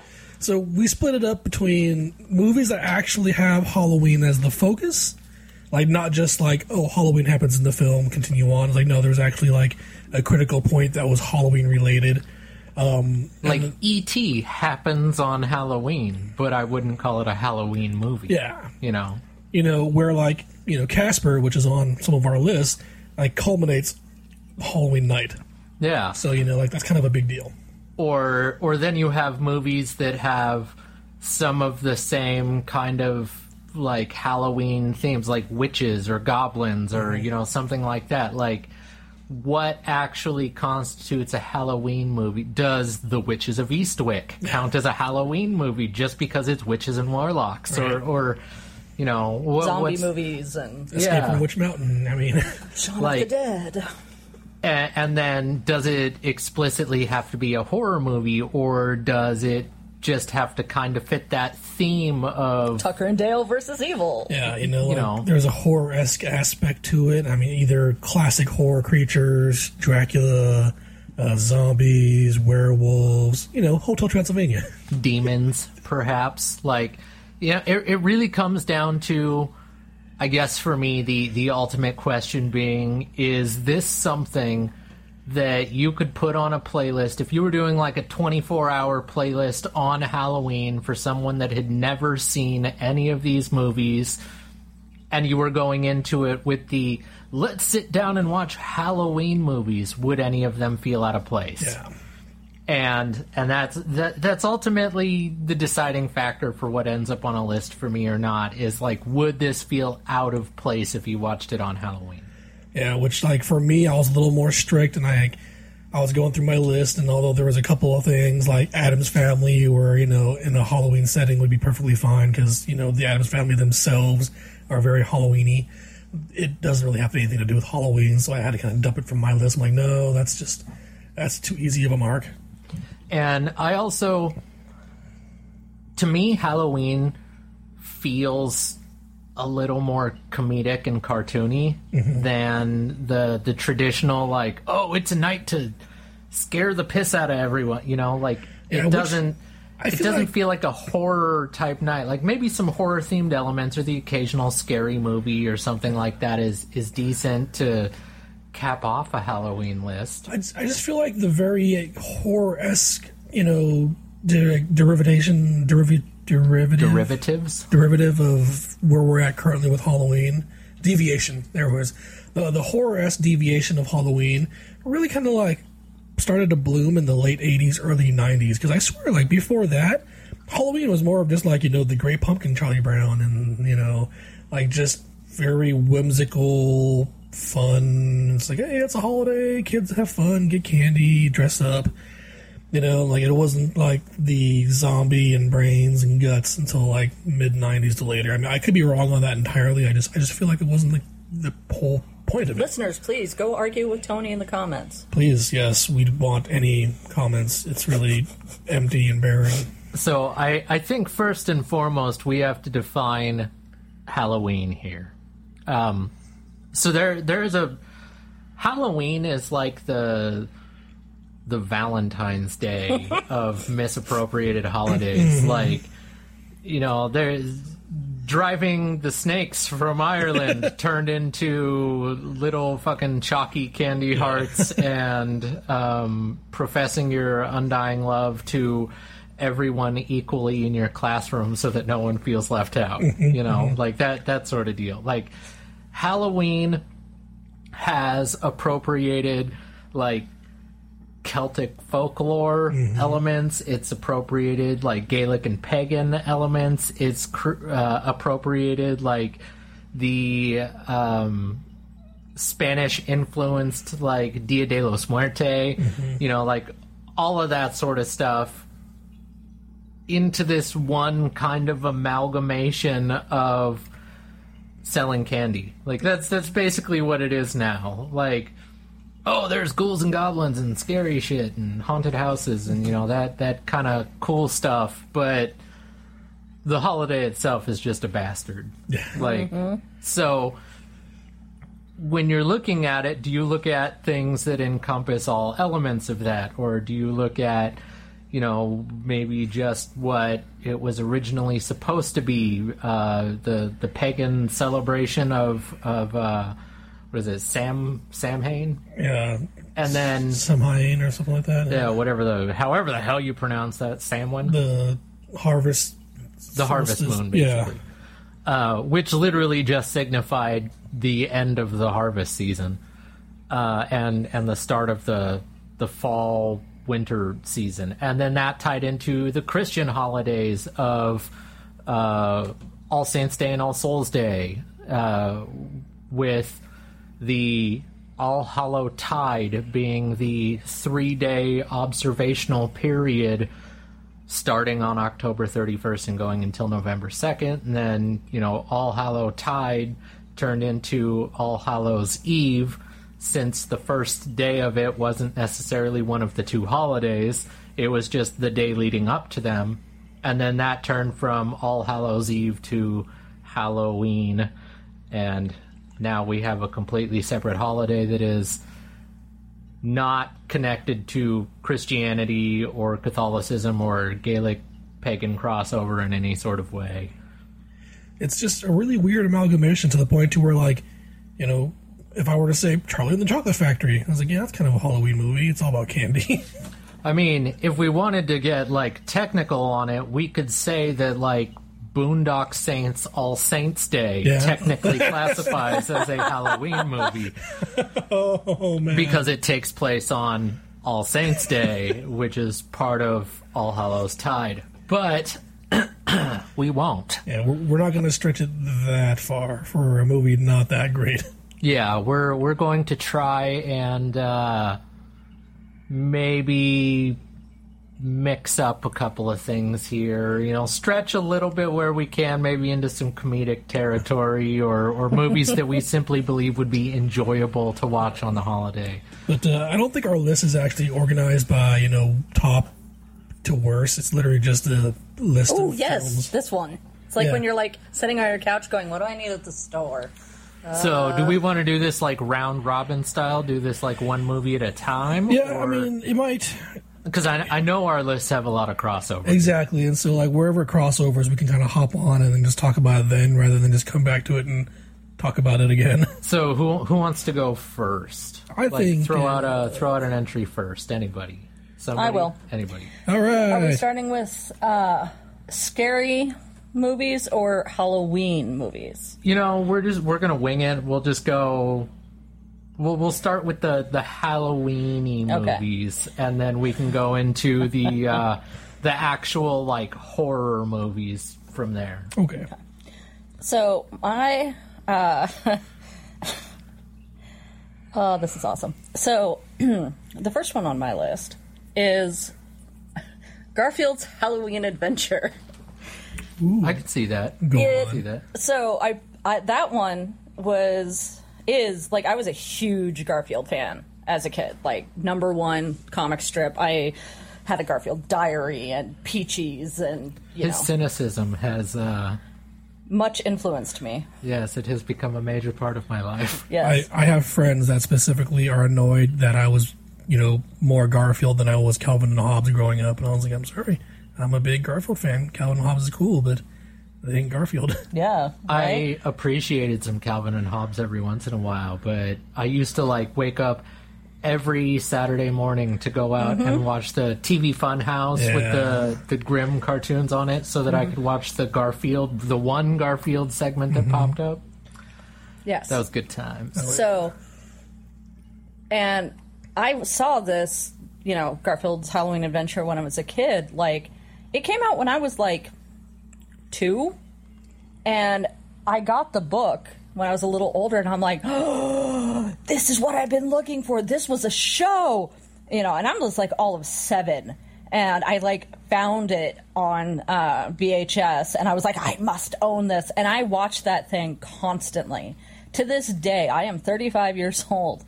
I will, every time there's like candy or I want candy, I'm like, I literally just start going, candy, candy, candy, candy, candy, candy, candy, candy, candy, candy, candy, candy, candy, candy, candy, because that's what Garfield does.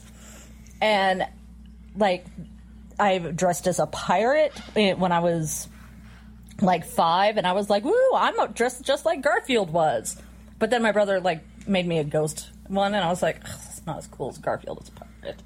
So I was always like, when I was younger and I watched Garfield, like I totally relate way more to Garfield now than I ever did when I was a kid. no, I hated When I was a Warning, kid, so- I was like, oh, it's all about Odie. Odie's the coolest.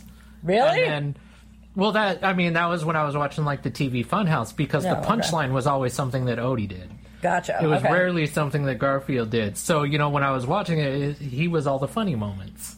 You know, in hindsight, going back and watching them, the only reason he was funny was because of Garfield, and it's the straight man, Yeah. you know, straight man, funny man dynamic that now I appreciate that Odie by himself would just be an energetic asshole. Whereas when you pair him up with Garfield, therein lies the humor, you know. Well, But it's like the Garfield one where they do the talent show. Like, I vaguely remember that. yeah, they it's to win I don't know, some like, you know, amazing grand prize. Lifetime supply of lasagna or Yeah, something. something. Like And, you know, Odie and Garfield come up with something, and John, like, muscles his way in, and, like, you know, they have, like, a little trio, and they make it to the finals, and Garfield sabotages John's guitar, because he's like, you know, we're not going to win with this bullshit, you know, we have to do our thing, our tango. Yeah. And he gets second place and everything. Spoilers. But For anybody watching that 20-year-old Garfield. Yeah. But it's really cute. The person, the cat he loses to, does opera. So it's meow, meow, meow, meow, meow, meow, meow, meow, meow, meow, meow. Like, I can't go that high. So I'm sorry for killing your music-sensitive ears. But to this day, I can turn to my sister and be like, meow, meow, meow, and she will just start going off. She hasn't watched it, like, in 25 years. I think I watched it a couple of years ago. It's amazing how that happens. I can still sing to you jingles from TV commercials that were on in 1985. Yeah, like, you were, like, a zygote, right? It's like let me see, what's one we had locally here? George Moreland Plumbing, the water heater king. That commercial stopped airing in 1988. Bullshit. I was way older when that one stopped running. Nope. I had to look. Did they do it on the radio then? Because I swear to God, the radio continued on after Okay. that. But on TV, the one where it actually George showed it on Stark Street, and, the water heater king. Yeah, and then there's also wake up, it's a beautiful day. Or Sunday at the Memorial Coliseum. Yeah. Yes. You'll pay for the whole seat, but you'll only need the edge. But yeah, so for me, like, that was the quintessential, like, it was Halloween if I was, like, watching that and eating candy. Like, it was my favorite thing.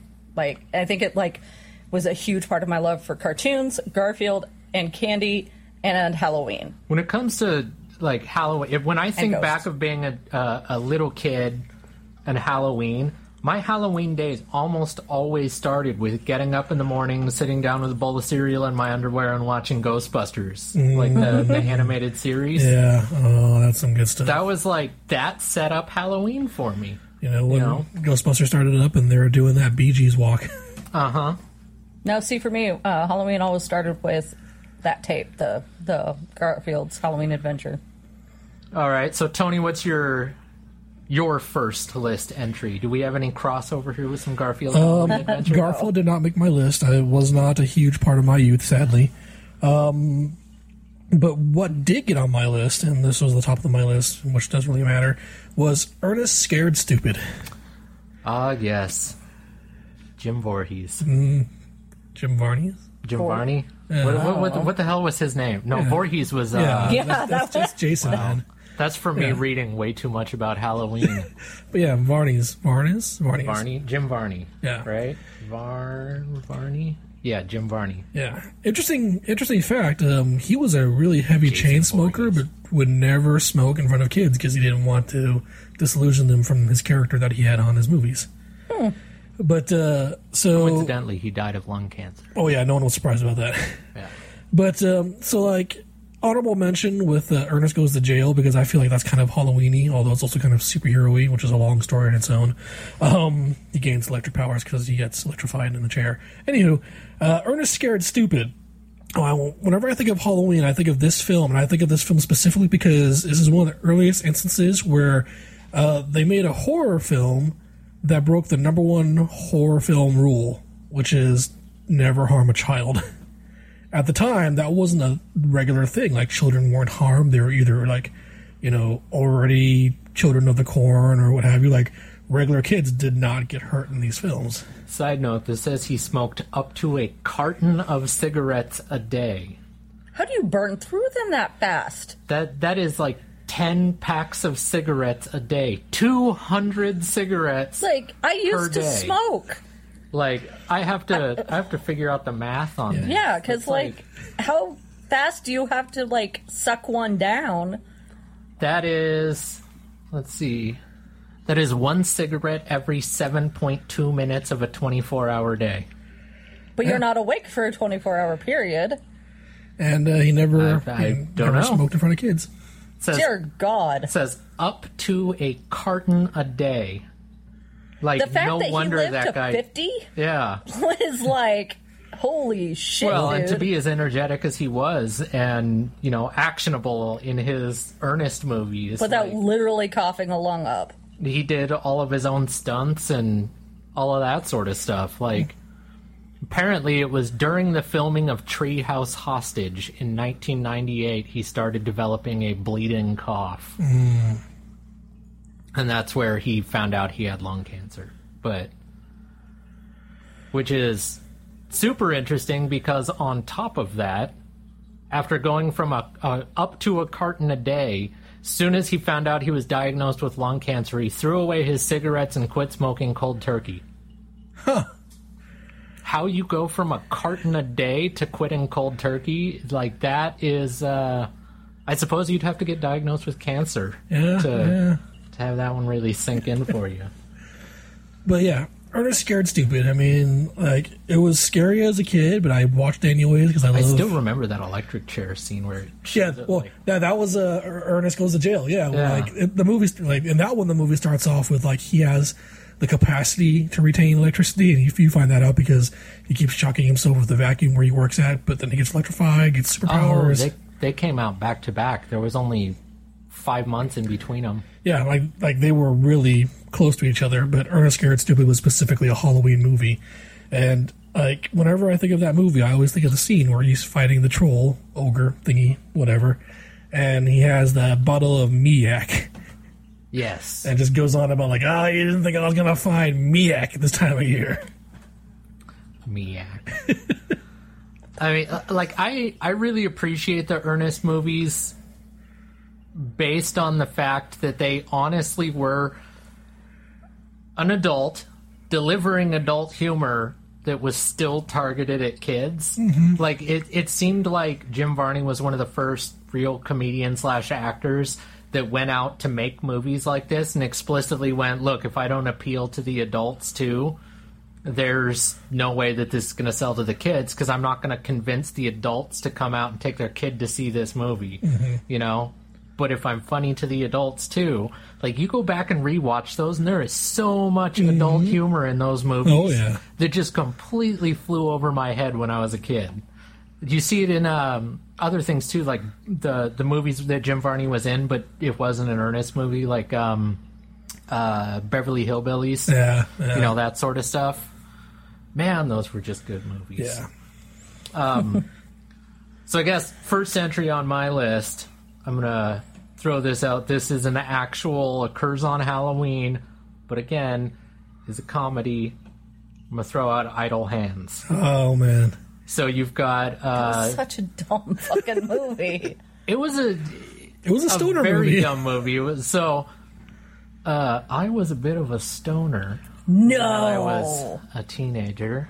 I would have never have guessed. I smoked a marijuanas or two in my day, but it was kind of that pivotal, like, amalgamation of all of the popular teen actors that were around at the time. You had the Dreamboat and Devon Sawa, and then you had the really funny one with Seth Green, and combine all of that together, and then it was the Girl Next Door story on top of that, but then the slapstick humor while also retaining some of that Halloween feel. Like, it was one of those movies that just, it always was on TV when Halloween rolled around.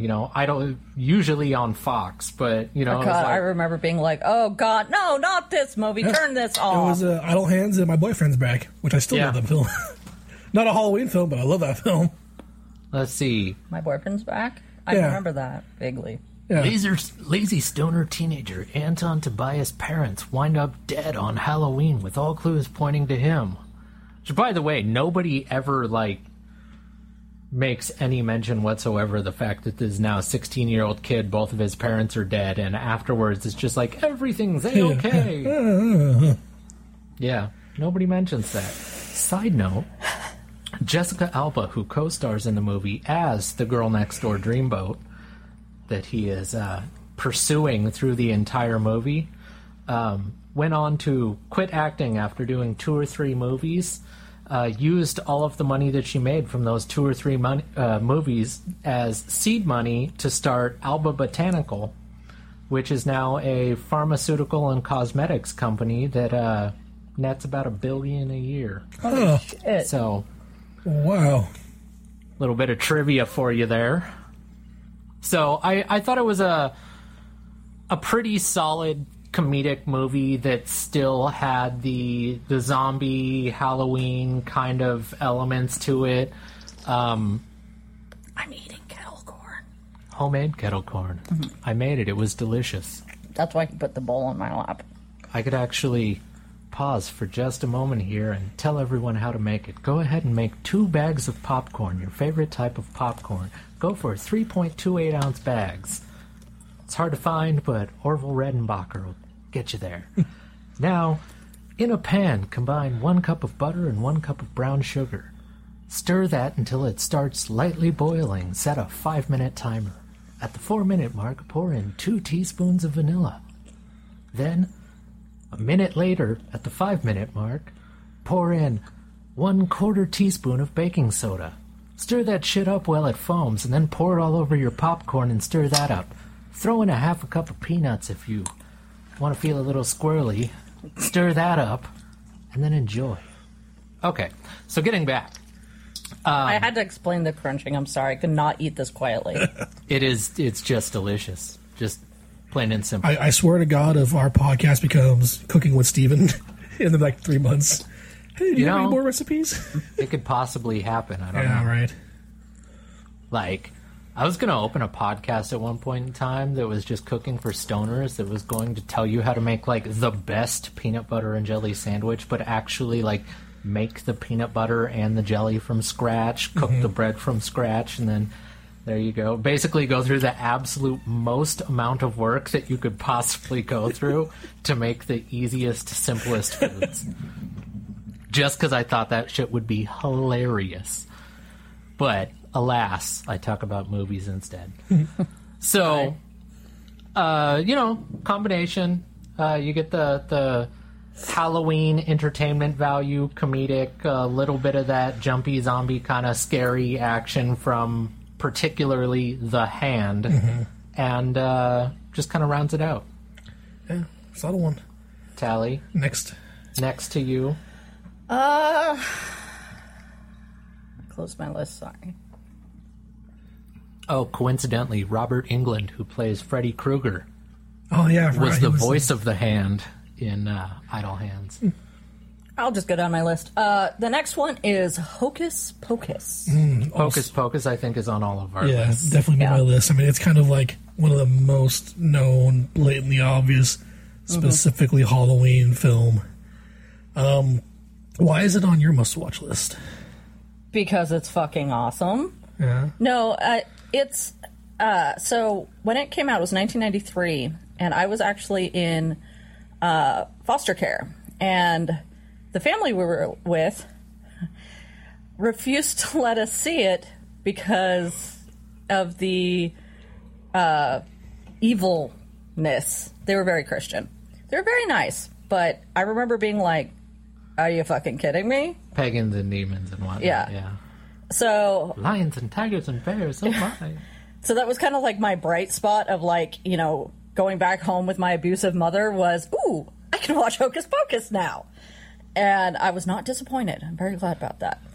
But I just it was everything about the way it looked. It wasn't it was for kids, but it's the backgrounds and stuff were not ooh, kids aren't going to notice that this is really shitty. you know? And then, like, they had, like, the false, like, oh, everything's okay, you know? It was Disney scary. Right. And, I mean, not like Black Cauldron Disney scary, because Well. that shit is legitimately scary. But, like, Disney as in, I mean, yes, it is a I need to Disney watch movie. Black Cauldron because I don't remember that being scary. Oh, man, the Great Horned King. Whew. That shit will scare some little kids. I was apparently weirdly not creeped out by, like, what normal kids were creeped out by. And then I was running in terror from the Wheelers. You know, the fact that Was that the it's- Wheelers as in the Return to Oz? Yes, they fucking terrified me. Great movie, by the way. Yeah. Very underrated. Actually, that could probably get thrown onto my list of Halloween movies. Just because of, what's his name? Is it Jack the Pumpkin King? Yeah. Yeah. Just because of that. Could probably throw it on a Halloween list and get away with it. Yes, boys and girls, there was a Jack the Pumpkin King before Nightmare Before Christmas. Yes. I think it was like Pumpkin Jack or something like that. I don't Or know. Jack Pumpkinhead, I believe was Jack his name. Pumpkinhead? But he was the king of Oz. Yeah. Anyway, yeah, that was one of my most terrifying movies as a kid. But Hocus Pocus was just like, it was funny, it was smart, you know, it had a lot of great, you know, just feel to it. I loved Billy. You know, the fact that he was like, screw you, I'm not doing your bidding. Come on, kids, let me help you. You know, I had a talking cat, for God's sake. You know, I don't know what it was. And also my middle name's Winifred, so it was like, I always got called Winnie the Witch when people found that out. But, like, here was an actual cool one that wasn't a complete idiot, you know? Plus, like, the song that Sarah sings to get the kids. This is it. I appreciate this movie because it's one of the few things that I have seen Sarah Jessica Parker in that doesn't annoy the shit out of me. Like, I think Sarah Jessica Parker is probably one of the worst actresses in active television and film production. Like, just But Sarah was, like, the perfect role for her. nailed it. Like, her And then- standing there and going, reach, reach, reach, grab, and so, it's like, there's Yeah. no fucking way that 200 years later your rat tail would still be on top of that beam. Yeah. But everything about that scene was just like, oh, I wonder if it's still there. Is it there? Is it there? Yes, it's there! Nom, nom, nom. Like, Like, that And- but- sort of stuff, just, it fits so perfectly Yeah. that when you see an actor or an actress that you really generally just dislike nail a role, it makes you appreciate the entire movie for that. yeah. Like, when I see, you know, I don't... there's a couple of actors and actresses I don't like. Like, just, they rub me the wrong way Oh, yeah, I'm like somehow, that with Meg Ryan. Yeah, and to see them in a movie where they just outright nail it, Without it being like, oh, you're just playing yourself. yeah, like that's where you're like, oh man, that is a good fucking movie just because of that. And Yeah. then you add on wow, all their the director extra was stuff. amazing. Yeah, you add on all the extra stuff, and it just ends up being an all in all enjoyable movie with Hocus Pocus. Like, it's one of those, it ages well too. Like, even though there's references to the early 90s and the 80s and stuff like that in it, like, that, you know, references to, oh, I've got to go home to make a phone call, you know, like that sort of stuff. Like, it still aged incredibly well. Like, it doesn't feel like you're watching a movie that, you know, is 2 decades old. Like, Right. It feels more like how Stranger Things is. It's like, Yeah. it's a movie now but that it's a takes place. throwback. Yeah. Yeah. Because they need that, like, technology, you know, stunt to, like, make, you know, otherwise everybody would be like, why don't you just use your cell phone, you know? So why is Yeah. Hocus Pocus on your list, Tony? Honestly, like, I liked the feel of the film. I liked the budget of the film. I liked the musical aspect of it. You know, I mean, it was. It made me adore Bette Midler, I have I to mean, say. it just had a How whole could you lot. not love Bette Midler? It had a whole lot going for it. It all took place within 24 hours. And like as a kid, it was just super enjoyable. Even as an adult, rewatching it again, I'm like, oh, this is actually it holds pretty well. I do phenomenally appreciate. We actually looked at Hocus Pocus last year on Halloween. Yeah. It's one of the two movies we did for Halloween, Hocus Pocus and Halloween Town. So you can go back and find that episode if you want to hear more in-depth discussion of this. But I do appreciate, like you said, that it all takes place on one day. Very few movies do that and make you feel like it's actually happening at a steady pace that It doesn't jump feels, around. Yeah, that feels controlled, like you're going from point A to point B. There's no jumping around to C and F and Z somewhere in there. It's just A to B, here's the story. And that's, I think, something that kids' movies do a lot better than adult movies. Yeah, because they don't have to make it too far in depth. They can make it single-minded and have a singular direction and not need to put an extensive amount of depth in order for, refined adult taste, quote-unquote. Yeah. So I'm going to throw out another movie here I think is on all three of our lists. I don't know if it technically counts as a Halloween movie or if it counts as a horror movie, because I believe there's both in there, but I'm going to throw out The Frighteners. Oh, yeah. Oh, yeah. I put that on as one of my scary movies. Yeah, same. Yeah, that was the first movie that I watched that made me appreciate the shit out of Jake Busey's ability to play A crazy fuck. a crazy person. Yeah.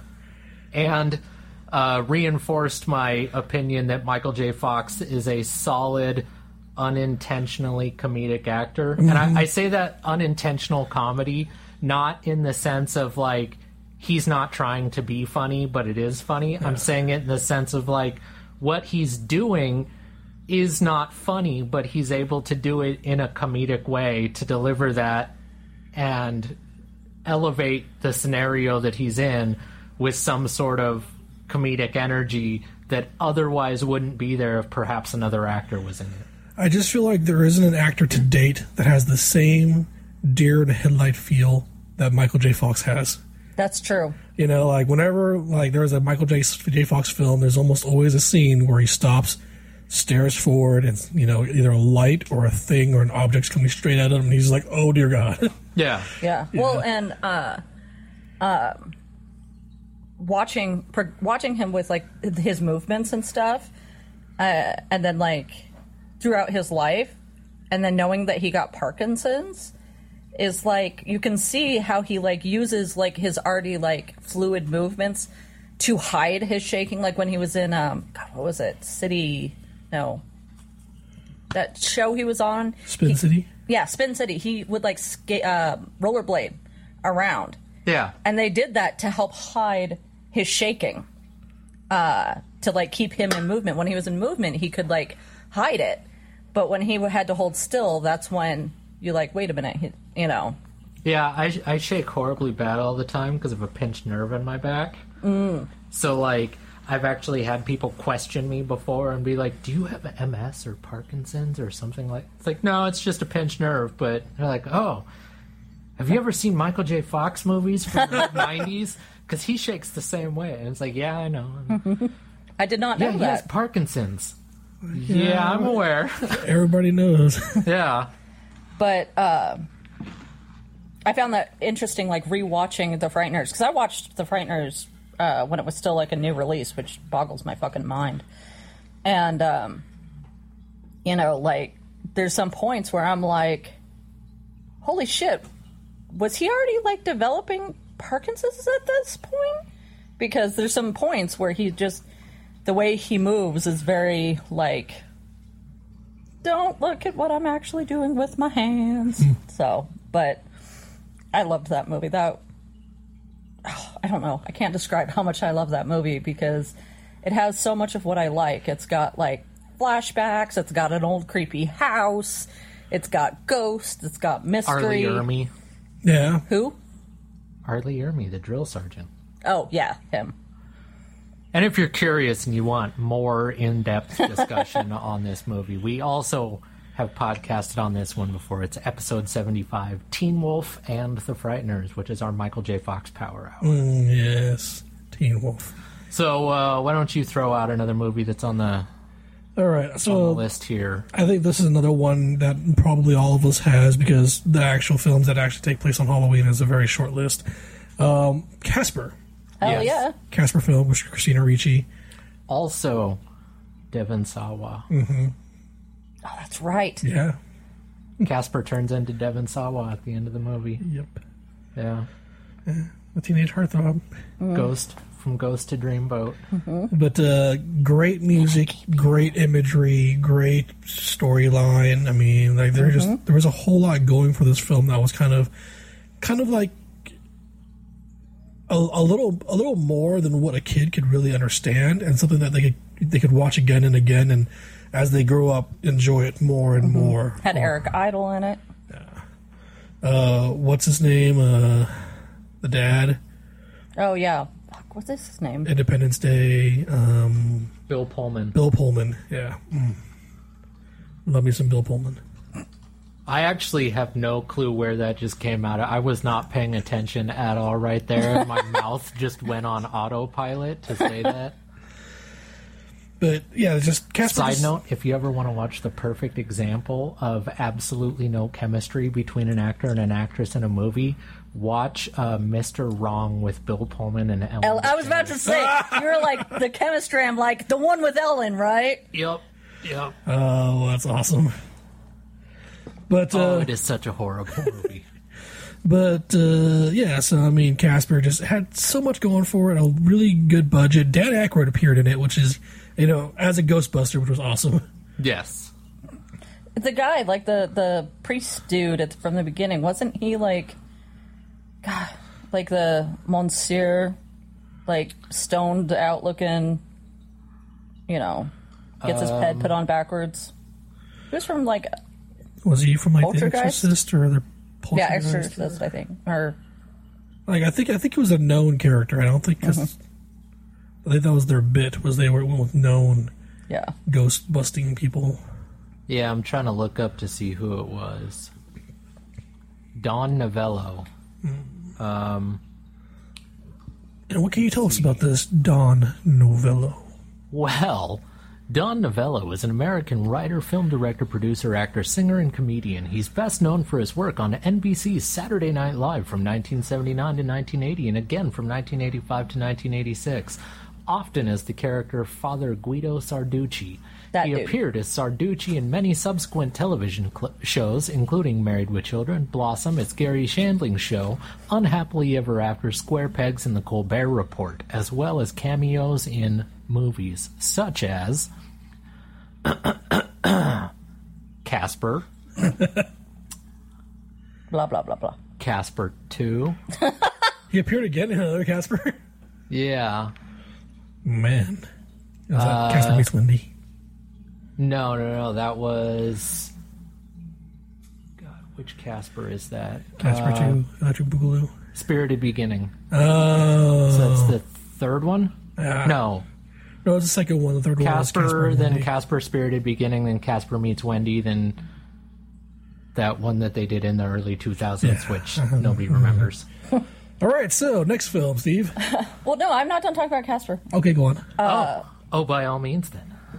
For me, at least, with Casper, I've always had a fascination with ghosts and how they got that way. Like, that's one thing that always annoyed me about a lot of movies that were like, ooh, we're going to have a ghost. It was like, okay, great. How did they get that way? And people are like, I don't know, something ghosty, And Well, so- clearly they died and chose to haunt us. right. And it's like, no, like, you're saying this is a person that's trapped here. Why? And Casper is like actually one of the shows that Actually had a character that will turn into a ghost because of unresolved. well, yeah, like he actually like it wasn't a murder, it wasn't, it was something that happened a lot. He played outside too long, his immune system was suppressed, he got sick, and he died. Yeah. There was like a full-on backstory to explain what happened, which was nice rather than just like, because like the only other time that we have that backstory on ghosts is in horror films when they're trying to figure out why the ghost is killing people. Yeah. You know, it's like, oh, finally a ghost that's just a kid that didn't know he should have let go. Yeah, you know, again, as a kid's movie, pretty straightforward timeline, and the fact that it's able to explain that stuff while staying on a straightforward timeline, you know, give us the backstory, the reasons why, the fact that it introduces some weird-ass technology, like the ghost Lazarus. capture Lazarus thing, Yeah. and still moderately explains that, too, in a level that's like, Okay, that makes sense. you can suspend disbelief enough to accept it, but it works for a kids movie too. Like, it's not so complex that kids can't understand it, but it's just complex enough that adults are like, okay, I'll fucking buy it for the sake of this. You know, like, doing that sort of stuff is what actually makes a decent family movie over just a kids movie.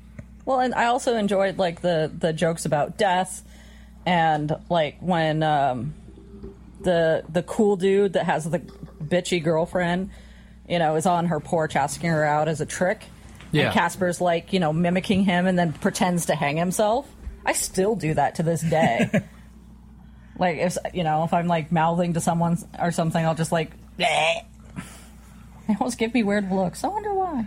We're still on movies that occur on Halloween, Yes. right? Yeah. Okay. So, The Karate Kid. The Karate Kid appears on Halloween, or takes place on Halloween. Yeah. It takes place around Halloween. I don't know if it takes Takes place- on Halloween. Well, the pivotal instance between the Cobra Kai and Danielson. Was the Daniel tournament Russo. on Halloween night? that was the Halloween night. That was when they were wearing the skeleton costumes. and they Oh, all that's get right. together The and beat 'em pivotal up. scene where Yeah. they're fighting each other. So Not the actual tournament itself. I don't know if that one counts as an honorable mention or if it's just, you know, something that I'll throw on the list. I think it's as Halloween as E.T., so I mean, I think it fits on the honorable mention, but I don't know if it's really a Halloween movie. That's fair. I could go with that. That's fair. In which case, and Did you just make a witch pun? I was literally about to say a no pun intended. You're gonna find a film where wolves appear? Well, so I was going to throw out Monster Squad. Oh, And What? Monster Squad. Oh, I have it's an never heard of amazing this. movie. It has the greatest exchange in the history of dialogue exchanges between two kids in a movie. Where it I'm goes, terrified all of a sudden. "It's the Wolfman! Kick him in the nards! Wolfman doesn't have nards! Kick him anyway!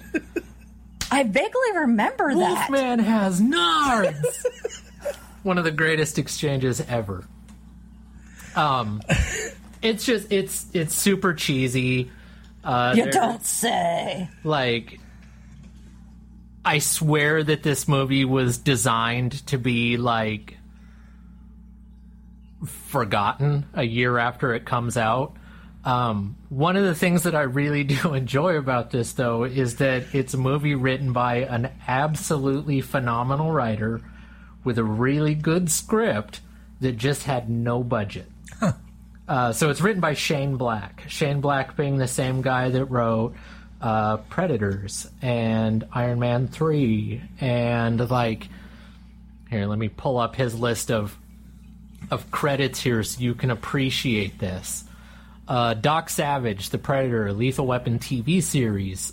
He wrote The Nice Guys, Edge, Lego Marvel Superheroes video game. He wrote most of the scripting for Iron Man 3, AWOL, Kiss Kiss Bang Bang, Lethal Weapon 4, The Long Kiss Goodnight, Last Action Hero, Lethal Weapon 3, The Last Boy Scout, Lethal Weapon 2, The Monster Squad, and Lethal Weapon.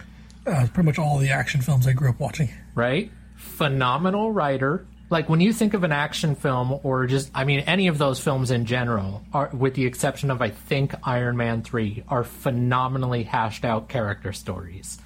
Every single one of them. So he lost a bet, is what you're saying. But then you've got the Monster Squad, which is, oh my I god, was young. so I needed horrible. the money. Like, I'll read the plot synopsis here. Dracula is alive. In fact, he plans to rule the world, and that's why he seeks the help of the other legendary monsters. However, a bunch of kids, regarded by their peers as losers, uncover the devious plan and prepare for a counterstrike. I'll let that sink in. That is the most 80s script. The tagline from the movie poster was, "You know who to call when you have ghosts, but who do you call when you have monsters?" Oh my god, that is so 80s. That is super 80s. Like, Ghostbusters is doing good. Let's hop on that train. Yeah. So it's one of those so bad it's good. I actually kind of feel the need to watch this. Yeah, me too. Oh, it's amazing. So amazing. In all the wrong ways. Is it live action or animated? It is live action. Oh, man. I thought this was going to be an animated one. No, and it is. Oh, it's so good. So good, it's so bad. Oh. But yeah, that's on my list as far as my guilty pleasure Halloween movies go. So, Tony, next on the list. All right, so it's going to be hard to follow up Monster Squad, but No, it won't. The Crow. The Crow made it next on my list. That's one where, like, I never really thought about it as a Halloween movie. I always thought of it as kind of like a superhero / vengeance movie. But, like, looking It up... was based on a comic book, right? Yeah, it was based off a Dark Horse comic book. But, like, looking up the actual timeline that it occurs in, it was like, oh, yeah, no, he dies on the day before Halloween or something's night. He dies on Halloween, And it Devil's rises Night. on- Yeah, on Devil's Night. And then rises- comes back. They don't call it Halloween, they call it Devil's Devil's Night. Night. Yeah. And then he comes back on Souls Day. All Souls Day. Yeah. And then, pretty much goes and tears through. I mean, but it's a Halloween movie. Like, there's no way around it. And, like, realizing that and kind of, like, just the imagery and the scenes and the vibe and the feel and, like, what have you. Like, I feel like it's a really good, go-to, like, Halloween film. I mean, it suits, and it's also non-traditional if you want to get away from the, the traditional, like, themes of, like, monsters and creature features. Like, this is actually just a Or person. slasher. Yeah. Yeah, I really liked The Crow when I saw it as a kid. I liked it the first couple of times that I saw it, but I had many friends that were obsessed with it. Yeah, that can kill watched it over and over and over, and now it's on my list of movies that You will slice someone if they make you watch it. I will cut a bitch. Did you ever Like- watch the TV series? Yes. The TV series was actually really good. The TV series wasn't bad, and the only reason that I was even moderately interested in seeing the Jason Momoa remake of The Crow that was supposed to come out was because one of the primary writers for it was the lead writer from the TV series. Nice. So I would assume that The Crow is on your list too, Telly? No? No. Oh. Well, then My why don't you next hit us one- with another? Is Monster House. Monster House, the Eddie Monster Murphy? House. No. That Monster House? No. The animated one from 2006. Oh. There was a Eddie Murphy Monster House? Yes. You have just peeked. You're kidding. So while you look that up, I will explain Monster House. So Monster House, the one I'm talking about, is your Three teens basic... discover that their neighbor's house is really a living, breathing, scary monster. Do you like how my voice changed just then? I read that and I felt that it had to be Mr. Movie Phoned. All right, Telly, go on. Tell us more. Yeah, so this one dweeby kid lives across the street from your typical rundown house with a, skinny old man that's like, get off my lawn, and stealing toys and shit. But the things sink into the lawn and, grab onto you, and all of this stuff. And then while trying to prove something or get his friend's ball back, the main character thinks he's caused the old neighbor to have a heart attack and die. So he's like, I'm a fucking murderer. But then he notices that, like, the house, like, is moving, or it calls him. That's what it was. It calls him in the middle of the night. Mm-hmm. And then he and his friend notice, like, or they, like, go to the lawn, and almost, like, the house, like, turns into a creature and, like, tries to eat them. And I mean, it's 2006 animation.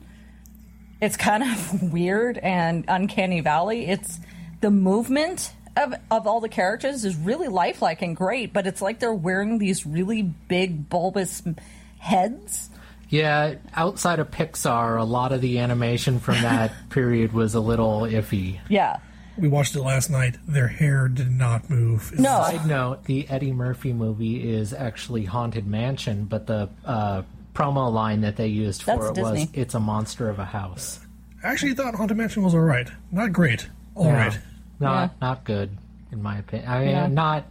not bad, but not, like, Meh. worth really talking about. I don't feel bad watching it. I'm not going to tell anybody else to watch it. Yeah, it's like Flubber, you know? Give it a shot once, but after that, you know, you're like, the most you can hope to get out of a movie like that is being able to say, yeah, I saw Flubber. That's it. Yeah, I've seen that. So what do you like? No. Oh, go ahead. So with Monster House, why I picked it was it is such a classic 80s. I mean, it was done in 2006, but it was just such the perfect classic kids, like, you know, puberty movie. You know, the kid's voice cracks when he's trying to explain to his parents as to why, you know, his next door neighbor is evil or whatever, and his best friend is a complete moron. You know, it just, like, everything about it was just like, it felt like a lot like, you know, how Stranger Things feels for a lot of people nowadays. So, but it was also like actually a fairly, again, with the explaining what the fuck happened, it wasn't just a monster, you know, like, it actually explains, like, what happened and, you know, all I think that. that's one of the key elements that makes a writer of something good, good writer versus bad writer, is if they can seamlessly fill in those details without feeling like they're forced on you. Fun fact, this movie was written by Dan Harmon, who is the creator of Rick and Morty. I noticed that. What that I kind of just thought of right now, and it's kind of surprising I didn't think of it earlier. The three main characters of Monster House, which was the two kids, DJ Chowder and then and the girl. the girl that kind of accidentally pops in, are oddly very familiar, and I think that Monster House was pretty much the baseline used for the TV series Troll. I can No. see that. You mean Troll Hunter? Troll Hunter, yes, Troll Hunter, with Jim, his goofy buddy, and This Chowder was way worse than Jim's best friend. Chowder was really bad. Chowder. So fucking I've seen. Oh god, I remember like. bits and pieces. Yeah, I remember a large amount of this movie, but Yeah, like, I remember the main parts of it, but there were some small things I kind of flat out forgot about. So when I was watching it again, I'm like, oh, okay. I knew how it was going to end. I knew, you know, the story with the old man. I forgot the story about, you know, the house and how it became the way it was. But as a whole, I remember most of it. Although I didn't know that it got turned into a video game, which I imagine was going to be a really weird game to play. yeah. I bet it was one of those terrible, shitty games that could have been amazing. Yeah. But yeah, so Monster House is, you know, I mean, it wasn't scary by any means, but, you know, I thought it was a good, you know, it had that flavor of a lot of, like, the slasher movies of the 80s without actually being, like, a slasher movie. Nobody died, Yeah. you know. So do we have another shared movie here, something that we all have on our list? The last one? No. Mine's different from his. Yeah, like Oh, really? like our horror movies are going to start syncing up again, but I think All the right, last then, one. then hit us with one, Tony. Okay, well, let's say Tucker and Dale vs. Evil. It's on my list. It's one of my favorite horror films because it's a comedy horror, and it's only horror as a technicality because all the horror tropes are on there, Yeah. but not in the way you expect them to be. It's horror by happenstance, I think, is the best way that I can describe that. And I mean, again, we've done an episode on Tucker and Dale vs. Evil, so if you want to backtrack and find it, you can see all the reasons why we love this film. But Because it's amazing. It's amazing. I asked Tony this, but when I was looking stuff up, I came across a movie called Murder Party. Have you watched that? Murder Party? I don't know. I have not, but it looks super interesting, and I'm kind of curious, and I kind of want to watch it because it seems like something that would be up our alley of entertaining. Would that be the 2007 Murder Party or the 2018 Murder Party? It's probably 2007. I don't know. I don't. Which one has the guy wearing a cardboard knight? That is the 2007. Okay, that's the one I was looking at. Read me the description. I'm kind of A curious. random invitation to a Halloween party leads a man into the hands of a rogue collective intent on murdering him for the sake of their art, sparking a bloodbath of mishap, mayhem, and hilarity. That totally sounds like a thing we'd watch. Storyline here. On Halloween Eve in Brooklyn, an average Joe loser named Chris finds an invitation to a costume party. Arriving at the party, Chris discovers he's fallen prey to the lethal trap set by the deranged artists. As the night wears on, rivalries within the group flare up, a body count accrues, and Chris must take advantage of the ensuing chaos if he's to survive the night. Sounds like it might be interesting. It could be totally the worst thing ever, or it could be amazing. Now, if it was like a giant murder melee to the music of Scooby-Doo, I think it'd be amazing. Okay, so are you guys done talking about your last? Or Tucker and Dale vs. Evil? Mm-hmm. Yeah, I mean... We have an entire podcast on it where we Yeah. talked about it for an hour and a half, so I'm just not going to throw out details about why it's great other than to say it's great. fucking amazing. Watch it. so, my last Halloween movie is Flatliners. It's also on my list. Really Yes. nice. I haven't seen it in years, but that was one of the movies that I watched. I'm talking about the accidentally. original, not the remake. Oh God, no! I'm talking about the one that was like the '80s. Yeah. Yeah. No, I watched that one accidentally because, as you guys know, I don't do like horror and scary usually. Like my best friend, my sister, literally held me down to make me watch Scream. It was actually 1990. Okay, well, I was 7, so It's directed by Joel Schumacher, who went on to fail at Batman a couple of times. Yeah. Kiefer Sutherland, Julia Roberts, Kevin Bacon, William Baldwin, Oliver Platt. Just phenomenal cast.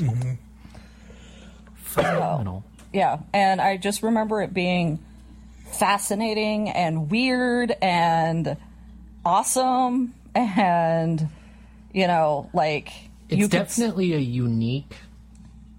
I liked it because they storyline, could like- survive. Yeah. It wasn't all about like, oh, they did this thing and now they're going to die because, they touched the stone or, whatever. Yeah. Like, I really liked the fact that it was like, no, you can accept your fate, and then end up coming out the other side. And it's also a good look outside of the horror aspect of it. It's also a good look at how far are scientists or researchers willing to push themselves and push the limits to complete their research. Like, just that aspect of it is entertaining. But then you throw on the sci-fi psychological aspects and all of that stuff, and the thriller aspects, and it's just a good movie. Not to mention Kevin Bacon, Julia Roberts, Kiefer Sutherland, Oliver Platt. Amazing cast. So, real fast, my 5th Halloween movie was Sleepy Hollow. Sleepy Hollow is also on my list. Nice. Yes, and I appreciate Sleepy Hollow, which is the Tim Burton, Johnny Depp, Christina Ricci. Christina Ricci, and Christopher Walken I appreciate the shit out of it because it actually follows the original Sleepy Hollow story. Oh, really? Yes. It is more accurate to the original Sleepy Hollow than the Disney Well, the Disney one was coupled up with Adventures of Ichabod Crane, and then the Wind of the Willows thing. yeah. The Mr. Toad bullshit. Which I loved as a kid because I loved the Wind in the Willows. They did that because they had to cut so much out of the Sleepy Hollow, which is Well, it why was they ended up calling it 1949. The Adventures of Ichabod Crane. You know, like, usually when you see a Sleepy Hollow thing, what you end up getting from it is, oh, there's a Headless Horseman and this and that. The guy was never called the Headless Horseman. In the book, he was always referred to as the Hessian. He was described once as a Headless Horseman, but that was it. He was never called the Headless Horseman. So they were always chased by the Hessian, and they knew Isn't that a German soldier? German soldier from Prussia, Yeah. pre-German Well, yeah. Prussia. Yeah, but they could tell based on the military uniform he was wearing. Right, yeah. Just had no head. Which goes back into the history during the Revolutionary War. The British hired Hessian mercenaries Yep. because they were super cheap, didn't follow military laws in any way, shape, or form, and they were the only thing that they could use to combat the guerrilla tactics that the Americans were using. Because apparently they think it's guerrilla tactics if you don't all line up, point your weapons at each other, and yell fire simultaneously. You know, the Americans were like, fuck that, ambush them. The British were like, but we've got to We follow need the... tea! Yes. We have to follow all the prim and proper rules of battle. These damned savages out here without uniforms and, you know, so they hired the Hessians. So there were the whole storyline behind that started it was that the Americans, you know, it became a folklore thing to tell your children about the Hessian that was going to come get you. And then that evolved into the legend of Sleepy Hollow, where the ghost of a Hessian was there and Gotcha. kept coming back, and, you know, all this other stuff. And then Story of Ichabod Crane. So it's actually like, when you combine all of it together, Ichabod Crane was a doctor that was brought in to investigate people going missing. Literally, the early stages of, like, CSI, autopsy, medical examination, stuff like that in the United States, they'd have literal doctors that they would bring in to help investigate along with the police. So, you know, that sort of play into it. The Sleepy Hollow TV show, despite being very left field sci-fi by the end of it, did a very good job of setting up the backstories of it and how it all played together with the Hessian mercenaries and that sort of stuff. But super, super good movie, and one of the few Tim Burton movies that does not feel Tim Burton. overly Tim Burton. Yeah, actually, I agree. It's very balanced and appropriate, and you can see his artistic style on it, but it doesn't feel overwhelming. Right, there's no slanted floors and stuff. And it doesn't distract from the aesthetic that the movie's going Right. for. All right, Steve, what's your next film? I have 5 scary... Oh, no. I have 4 movies left. 4 movies. Yeah, because we grabbed one of my scary movies. We The might Frighteners. have to... I had my lists divided and labeled because I'm weird. We might have to accelerate the rest of our list then. So I'm on the horror movies, actually. All right. So The Descent, No. not a Halloween movie in any way, shape, or form. Not really technically even a monster movie, so much as it is... Psychological thriller. There is a monster. It's these subterranean creatures that are essentially, or at least theoretically, human, but humans that developed subterranean and diverged from our evolutionary path, you know, And made it with millennia moles. ago. And some people go cave diving, spelunking, as it were, and they end up one by one getting picked off by them, and then finally one lady gets out and she has to kill them off and stuff like that. So it's the combination of psychological thriller and that creature aspect of it, the jump scare stuff. But the thing that actually makes me really like it is that the movie, the way that it's filmed, is kind of like a mix of lost camera footage and the normal cinematic appeal, because since they are in dark caves, half of the movie the lead actress is running around. They have camcorders that are filming with night vision on, so in order to see the creatures and stuff like that when they don't have their flares and headlamps and whatever, once they find out that they're attracted to the light, they use the infrared camera. So like half the movie is infrared camera and that sort of stuff. But one of the really cool aspects of it is they actually shot the majority of the movie underground in caves. Huh. So really cool horror movie. Yeah, that would freak me out.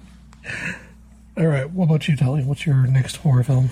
Well, it's not really a horror, but so The Sixth Sense, because I see dead people. yes, I do. No, I went into it not having seen anything, totally okay, I'm gonna go see a movie. I have no idea what it's about. I had a dickhead friend that worked at a movie theater, so the day before the movie came out, he had watched it in the staff preview the night before, and he called me up, and the very first thing he said when I talked to him that day was, "He was dead the whole time," and then hung up. So, ruined it for me right from the bat. I knew what he was talking about, too, because he was like, yeah, I'll tell you if the movie's worth watching or not. And then, literally, the only thing he said, it's like, phone rings, pick it up, hello? He was dead the whole time. Click. Yeah. No, see, for me, it was one of my favorite movies for a long time because of going in completely blind. Yeah. Not knowing anything about what was, was this going to end up being a comedy or, go black and white at some, I knew nothing. And it made the movie probably 1,000 times better than it actually is. But it was very much one of the movies I was on the edge of my seat. But Sunday. Yeah. But only because I was straining to hear and to absorb everything that was going on. And I just when he was in the cupboard and you hear the whispering and he's screaming to be let out, and then there's holes in his jumper or sweater, sorry. My little jumper. Sorry. Sometimes I use British words. And just it was amazing. And I don't think I would have felt that way had I seen a single preview. Interestingly, M. Night Shyamalan talks about how he writes movies with his twists like that. Mm-hmm. And he writes the ending first and then fills in all of the backstory that gets to the ending. Yeah. So he literally started off, he's like, yeah, I have a notebook that I write a bunch of ideas down in. And Sixth Sense, for instance, the note that he wrote down in his book to start off writing that story was, he was dead the whole time. Yeah. And then he goes, based on that idea, he's like, oh, okay, so there's a guy that's dead the whole time. How can I make that story interesting? And he goes back and backfills the whole thing, and then voila, Sixth Sense. Yeah. Well, I loved it. And it also gave you the story of, the fact that, he was trying to help a little boy, when he was alive with the exact same issue. And, then he's listening to his tapes when he's dead, and you could hear the ghost whispering on the tape. And, and it was just oh, yeah. So, yeah, I love ghost stories. So that one, and I had to, put it on that list because it scared me, when it first came out, because it was when's there going to be a jump scare? You know, when is he going to turn around and there's going to be a ghost and stuff? So, Tony, what's your next one? Cabin in the Woods. Never saw it. Woods. Cabin That's the Joss Whedon. Yeah. Yeah. I read the Wikipedia article on it. It was like, I hate horror films, and this was basically every horror trope done in a comedic way, and it made it kind of a little more viewable for me, at least, because when every single horror trope was happening, it would then cut through to the home base where it's like, you know, did we check all the boxes? Did the creepy guy tell them not to go? Did they still go? You know, did they go into the house that said don't go in the house? Okay, yeah, cool, we're good to go. They're idiots. Let's do this. You know, so it was very fun, and like having like those random scenes where it's like, okay, now what's the betting pool? Is it going to be the lamp? Is it going to be the conch? You know, what are they going to pick up? You know, like I like the fact that they were betting to see what, you know, horror evil thing is going to get them this time around. Yeah. I liked it's like you're watching someone watching all of this happen, you know, like it gives it that weird like pseudo reality TV aspect to it, which makes it, even though it's still showing all of the horror scary stuff, like it lessens the impact of it. Yeah. And I like that it explains why these really ridiculous horror films keep getting made, like why this legend keeps happening. It's like, oh, it's because, you know, like there's some sort of big giant evil that they have to, you know, sacrifice somebody to, and this is the way the government handles it. They just have this really, you know, generic catch-all where a bunch of college students find some way to keep going for some reason, and you know, it just covers their bases. So like it was an interesting setup for something that was really much like, you know, a generic bunch of kids in a cabin in the middle of the woods. What's possibly going to happen here? I was also a big fan of the fact that Fran Kranz was in it. Because he is an amazing actor that outside of Joss Whedon movies just hasn't gotten much play. What's his name? Fran Kranz. Francis Elliott Kranz. He was in Dollhouse. I believe he was on I thought you couple said Fran episodes of Kranz, other- so. Fran Kranz. Kranz. I'm sure you'd recognize him if you saw him. But actually, let me see if I can pull Oh, up yeah, a no, I see a picture. Yeah. So Good keep this actor. rolling. What's your next film, Steve? I'm going to throw out two at the same time. One, because we've already talked about it on podcast, which is The Burbs. Yeah. Just great. Tom Hanks. That movie Corey scared Feldman. the shit out of me, God.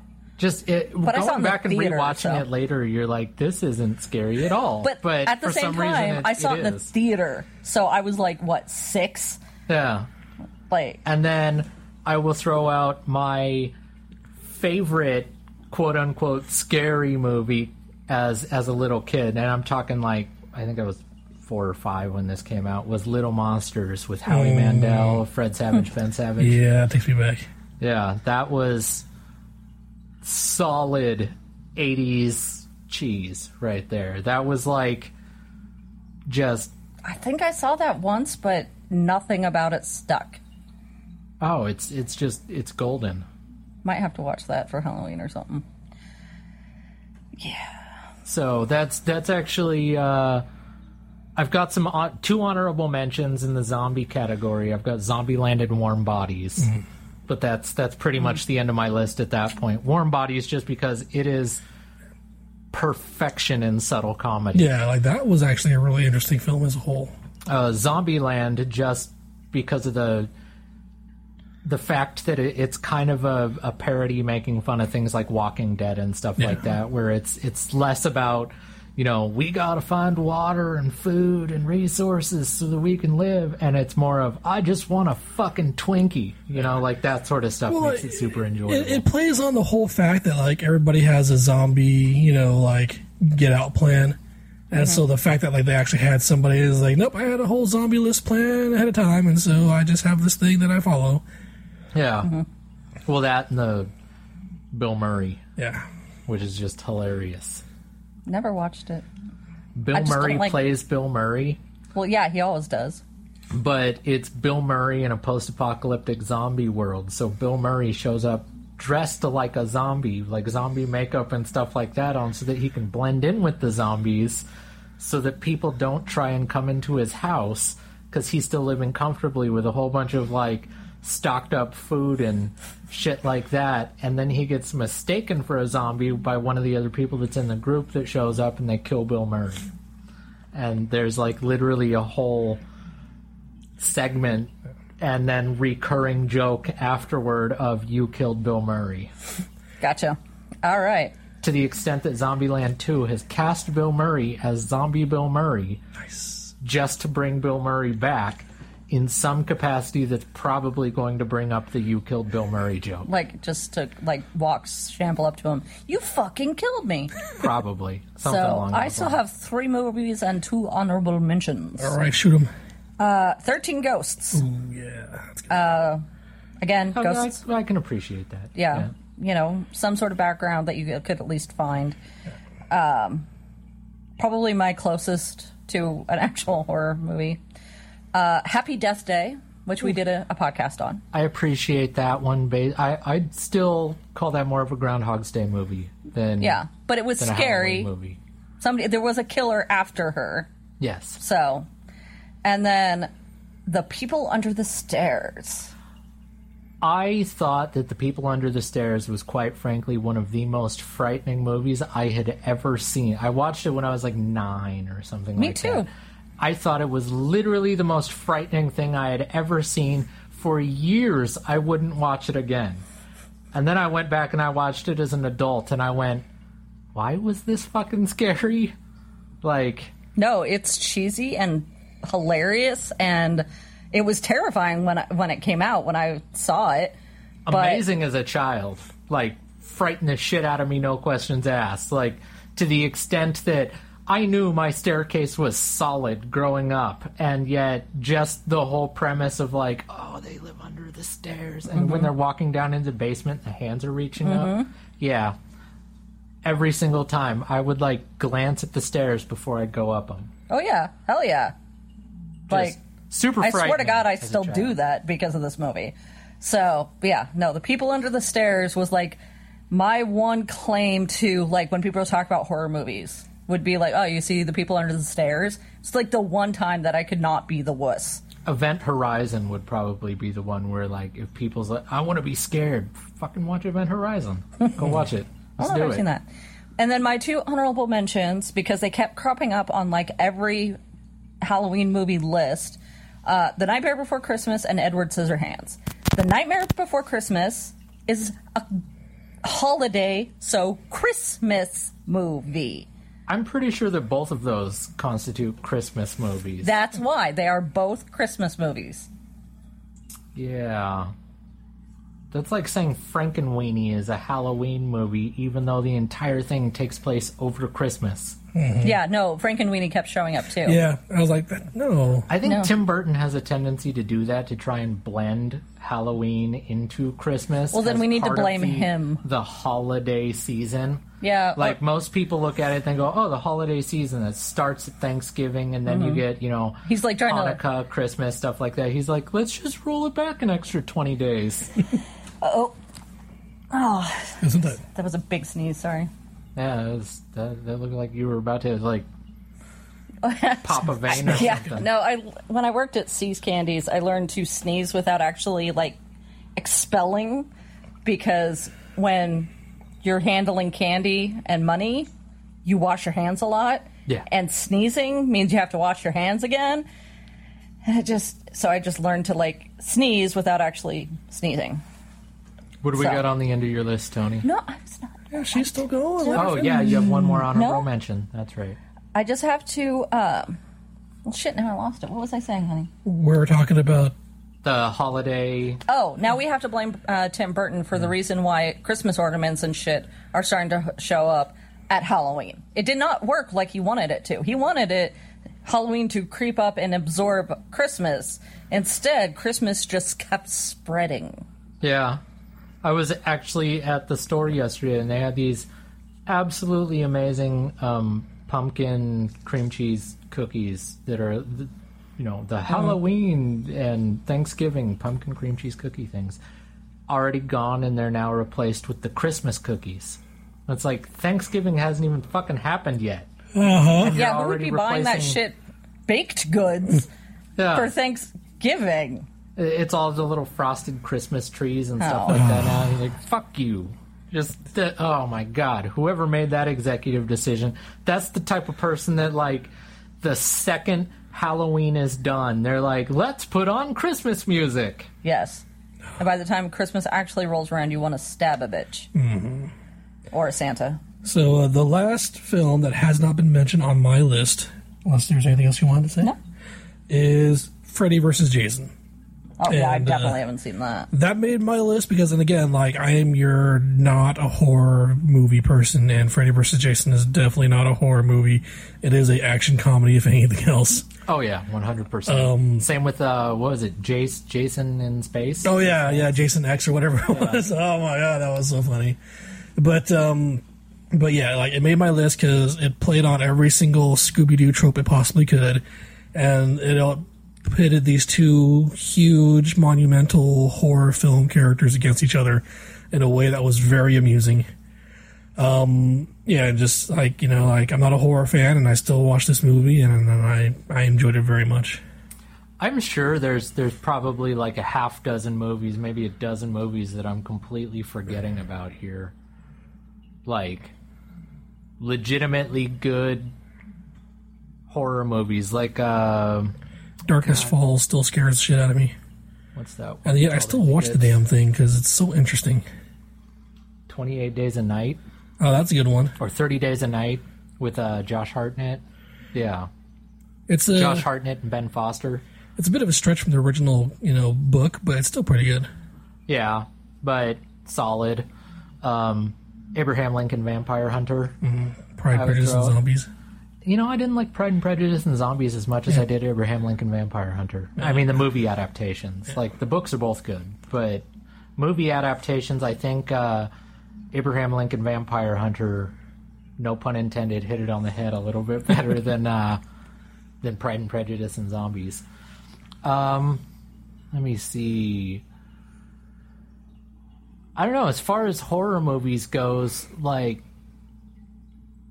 I don't particularly like horror movies because I find most of them to be exceptionally predictable, where I can just... You piss Amy off with this all the time. You walk in, watch 30 seconds, and I have to be call it. silent during a horror movie so that I don't, like, ruin it. Kicked out. Like, I did this with Saw. I walked in, my sister was watching Saw the very first time she had seen it. I hadn't seen it before. I walked in and I was standing behind her on the couch, and I watched about the first 5 or 6 minutes of it, just enough for them to find out that they're waking up in the room, and then the first message comes on TV and tells them that they have to escape and stuff like that. I'm watching and I'm like, it's the dude on the floor, and walked off. Came back an hour and a half later, whatever, credits were rolling, and she just turns around, throws a pillow at me. She's like, you fucker. And I went, what? And she goes, the whole movie, I sat there watching, just thinking in the back of my head, oh, Steve says it's the guy on the floor. It's got to be the guy on the floor. And you fucking ruined it for me because it was the guy on the floor. So it's stuff like that. Like, I can't really, like, it's always the thing that you least expect, or, oh, no, we have all the evidence that says this isn't the case. Like, that sort of thing. Like, for me, there has to be a psychological aspect to it. Like, watching something like The Cube is amazing. I love The Cube. That was just gross. The Cube, it was the psychological premise of them being... The room that they started out in was the room that they got out in. If they'd have just stayed there and waited, they'd have all gotten out. But because they went through and tried to escape and get out and find another way out... And, But that's the one where everybody was, like, sliced up and shit, right? Only one person was One person was sliced up by lasers. I think one person was sliced up by lasers, one person was impaled, one person fell to their death. Yeah. Like, What's the movie where infinitely. somebody was like, that thing you do with like body parts and like tiny slices, and then you stack them, and then you take pieces away? That happened in Resident Evil. Yeah, there was No, one it in was like- Resident Evil. There was like a white room. That might the cube. It wasn't tiny slices. But yeah, like It he was sliced and then It slowly was like fell a apart. net that went through. Wait, and then he fell into cubes, right? Yeah, No, there was which another movie. also happened in Resident Evil. There might have been. It might have been a dream I had. See, sometimes I can't remember if I'm thinking of a fucked up dream I had or an actual movie. But whenever I think of the cube, I think of that one where the dude like falls to cubes. Yeah. And then the one where it was like from one angle the person looked fine, and then it swung around and because you heard blood dripping, and it was like those specimen slices of a person. Yeah. I think they were still breathing. Yeah, I think that was the cube because like they were cut in half and the glass was still there and one half of them started sliding down. Yeah. Yeah, I think then my brain twisted that into specimen slices in a dream later, and that's why I don't watch horror movies. That Event Horizon is a solid horror movie. I just don't like being scared without like learning something. For me, it's really hard to throw out like horror movies because to me, a psychological thriller is just as much of a horror movie as a horror movie is. But those are better.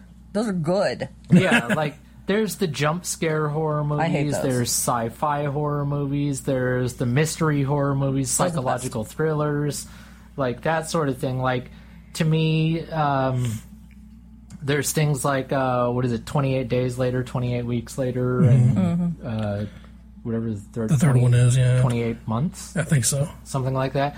Like those, the zombie apocalypse type thing. 28 seconds later. They're more psychological thriller than they are.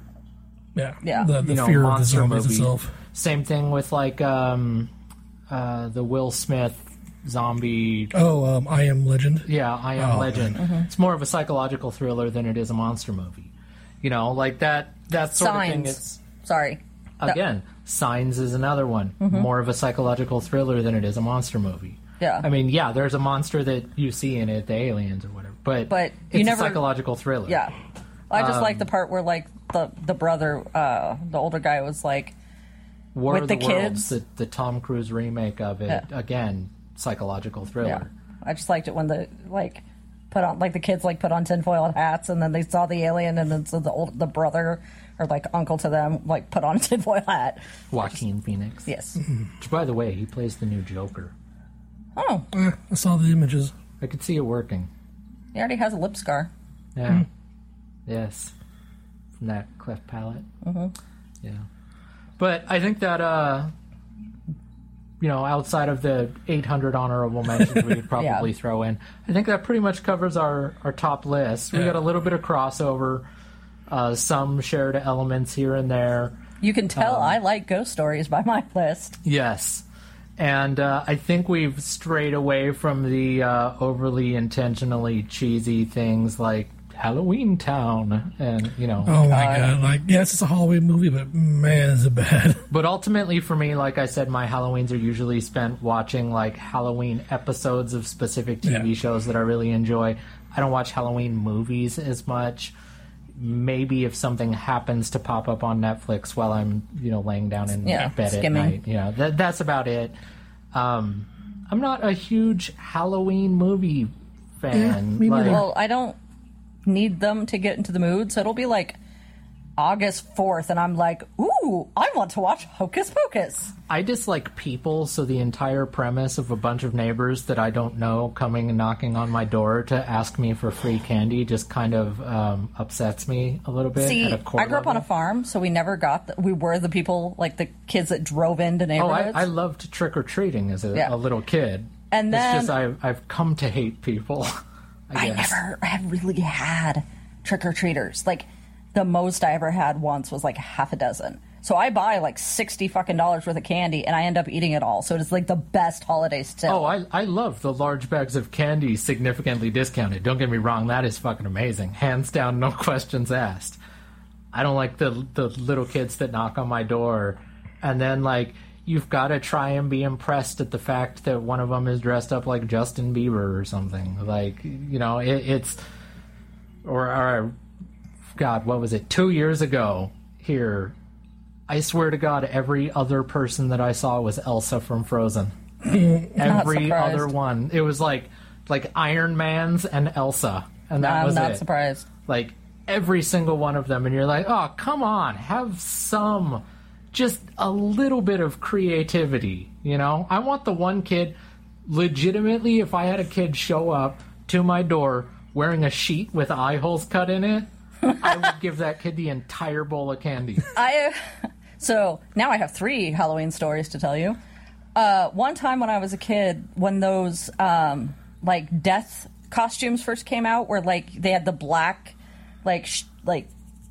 see-through like face part, so like Yeah, it actually looked like it was empty. Those came out. Like my sister, my best friend, and I all got them and dressed up that way. Well, apparently another trio did the same thing, so we got fucking yelled at by some old bitch for coming around again. Oh. And yeah, that like totally scarred me.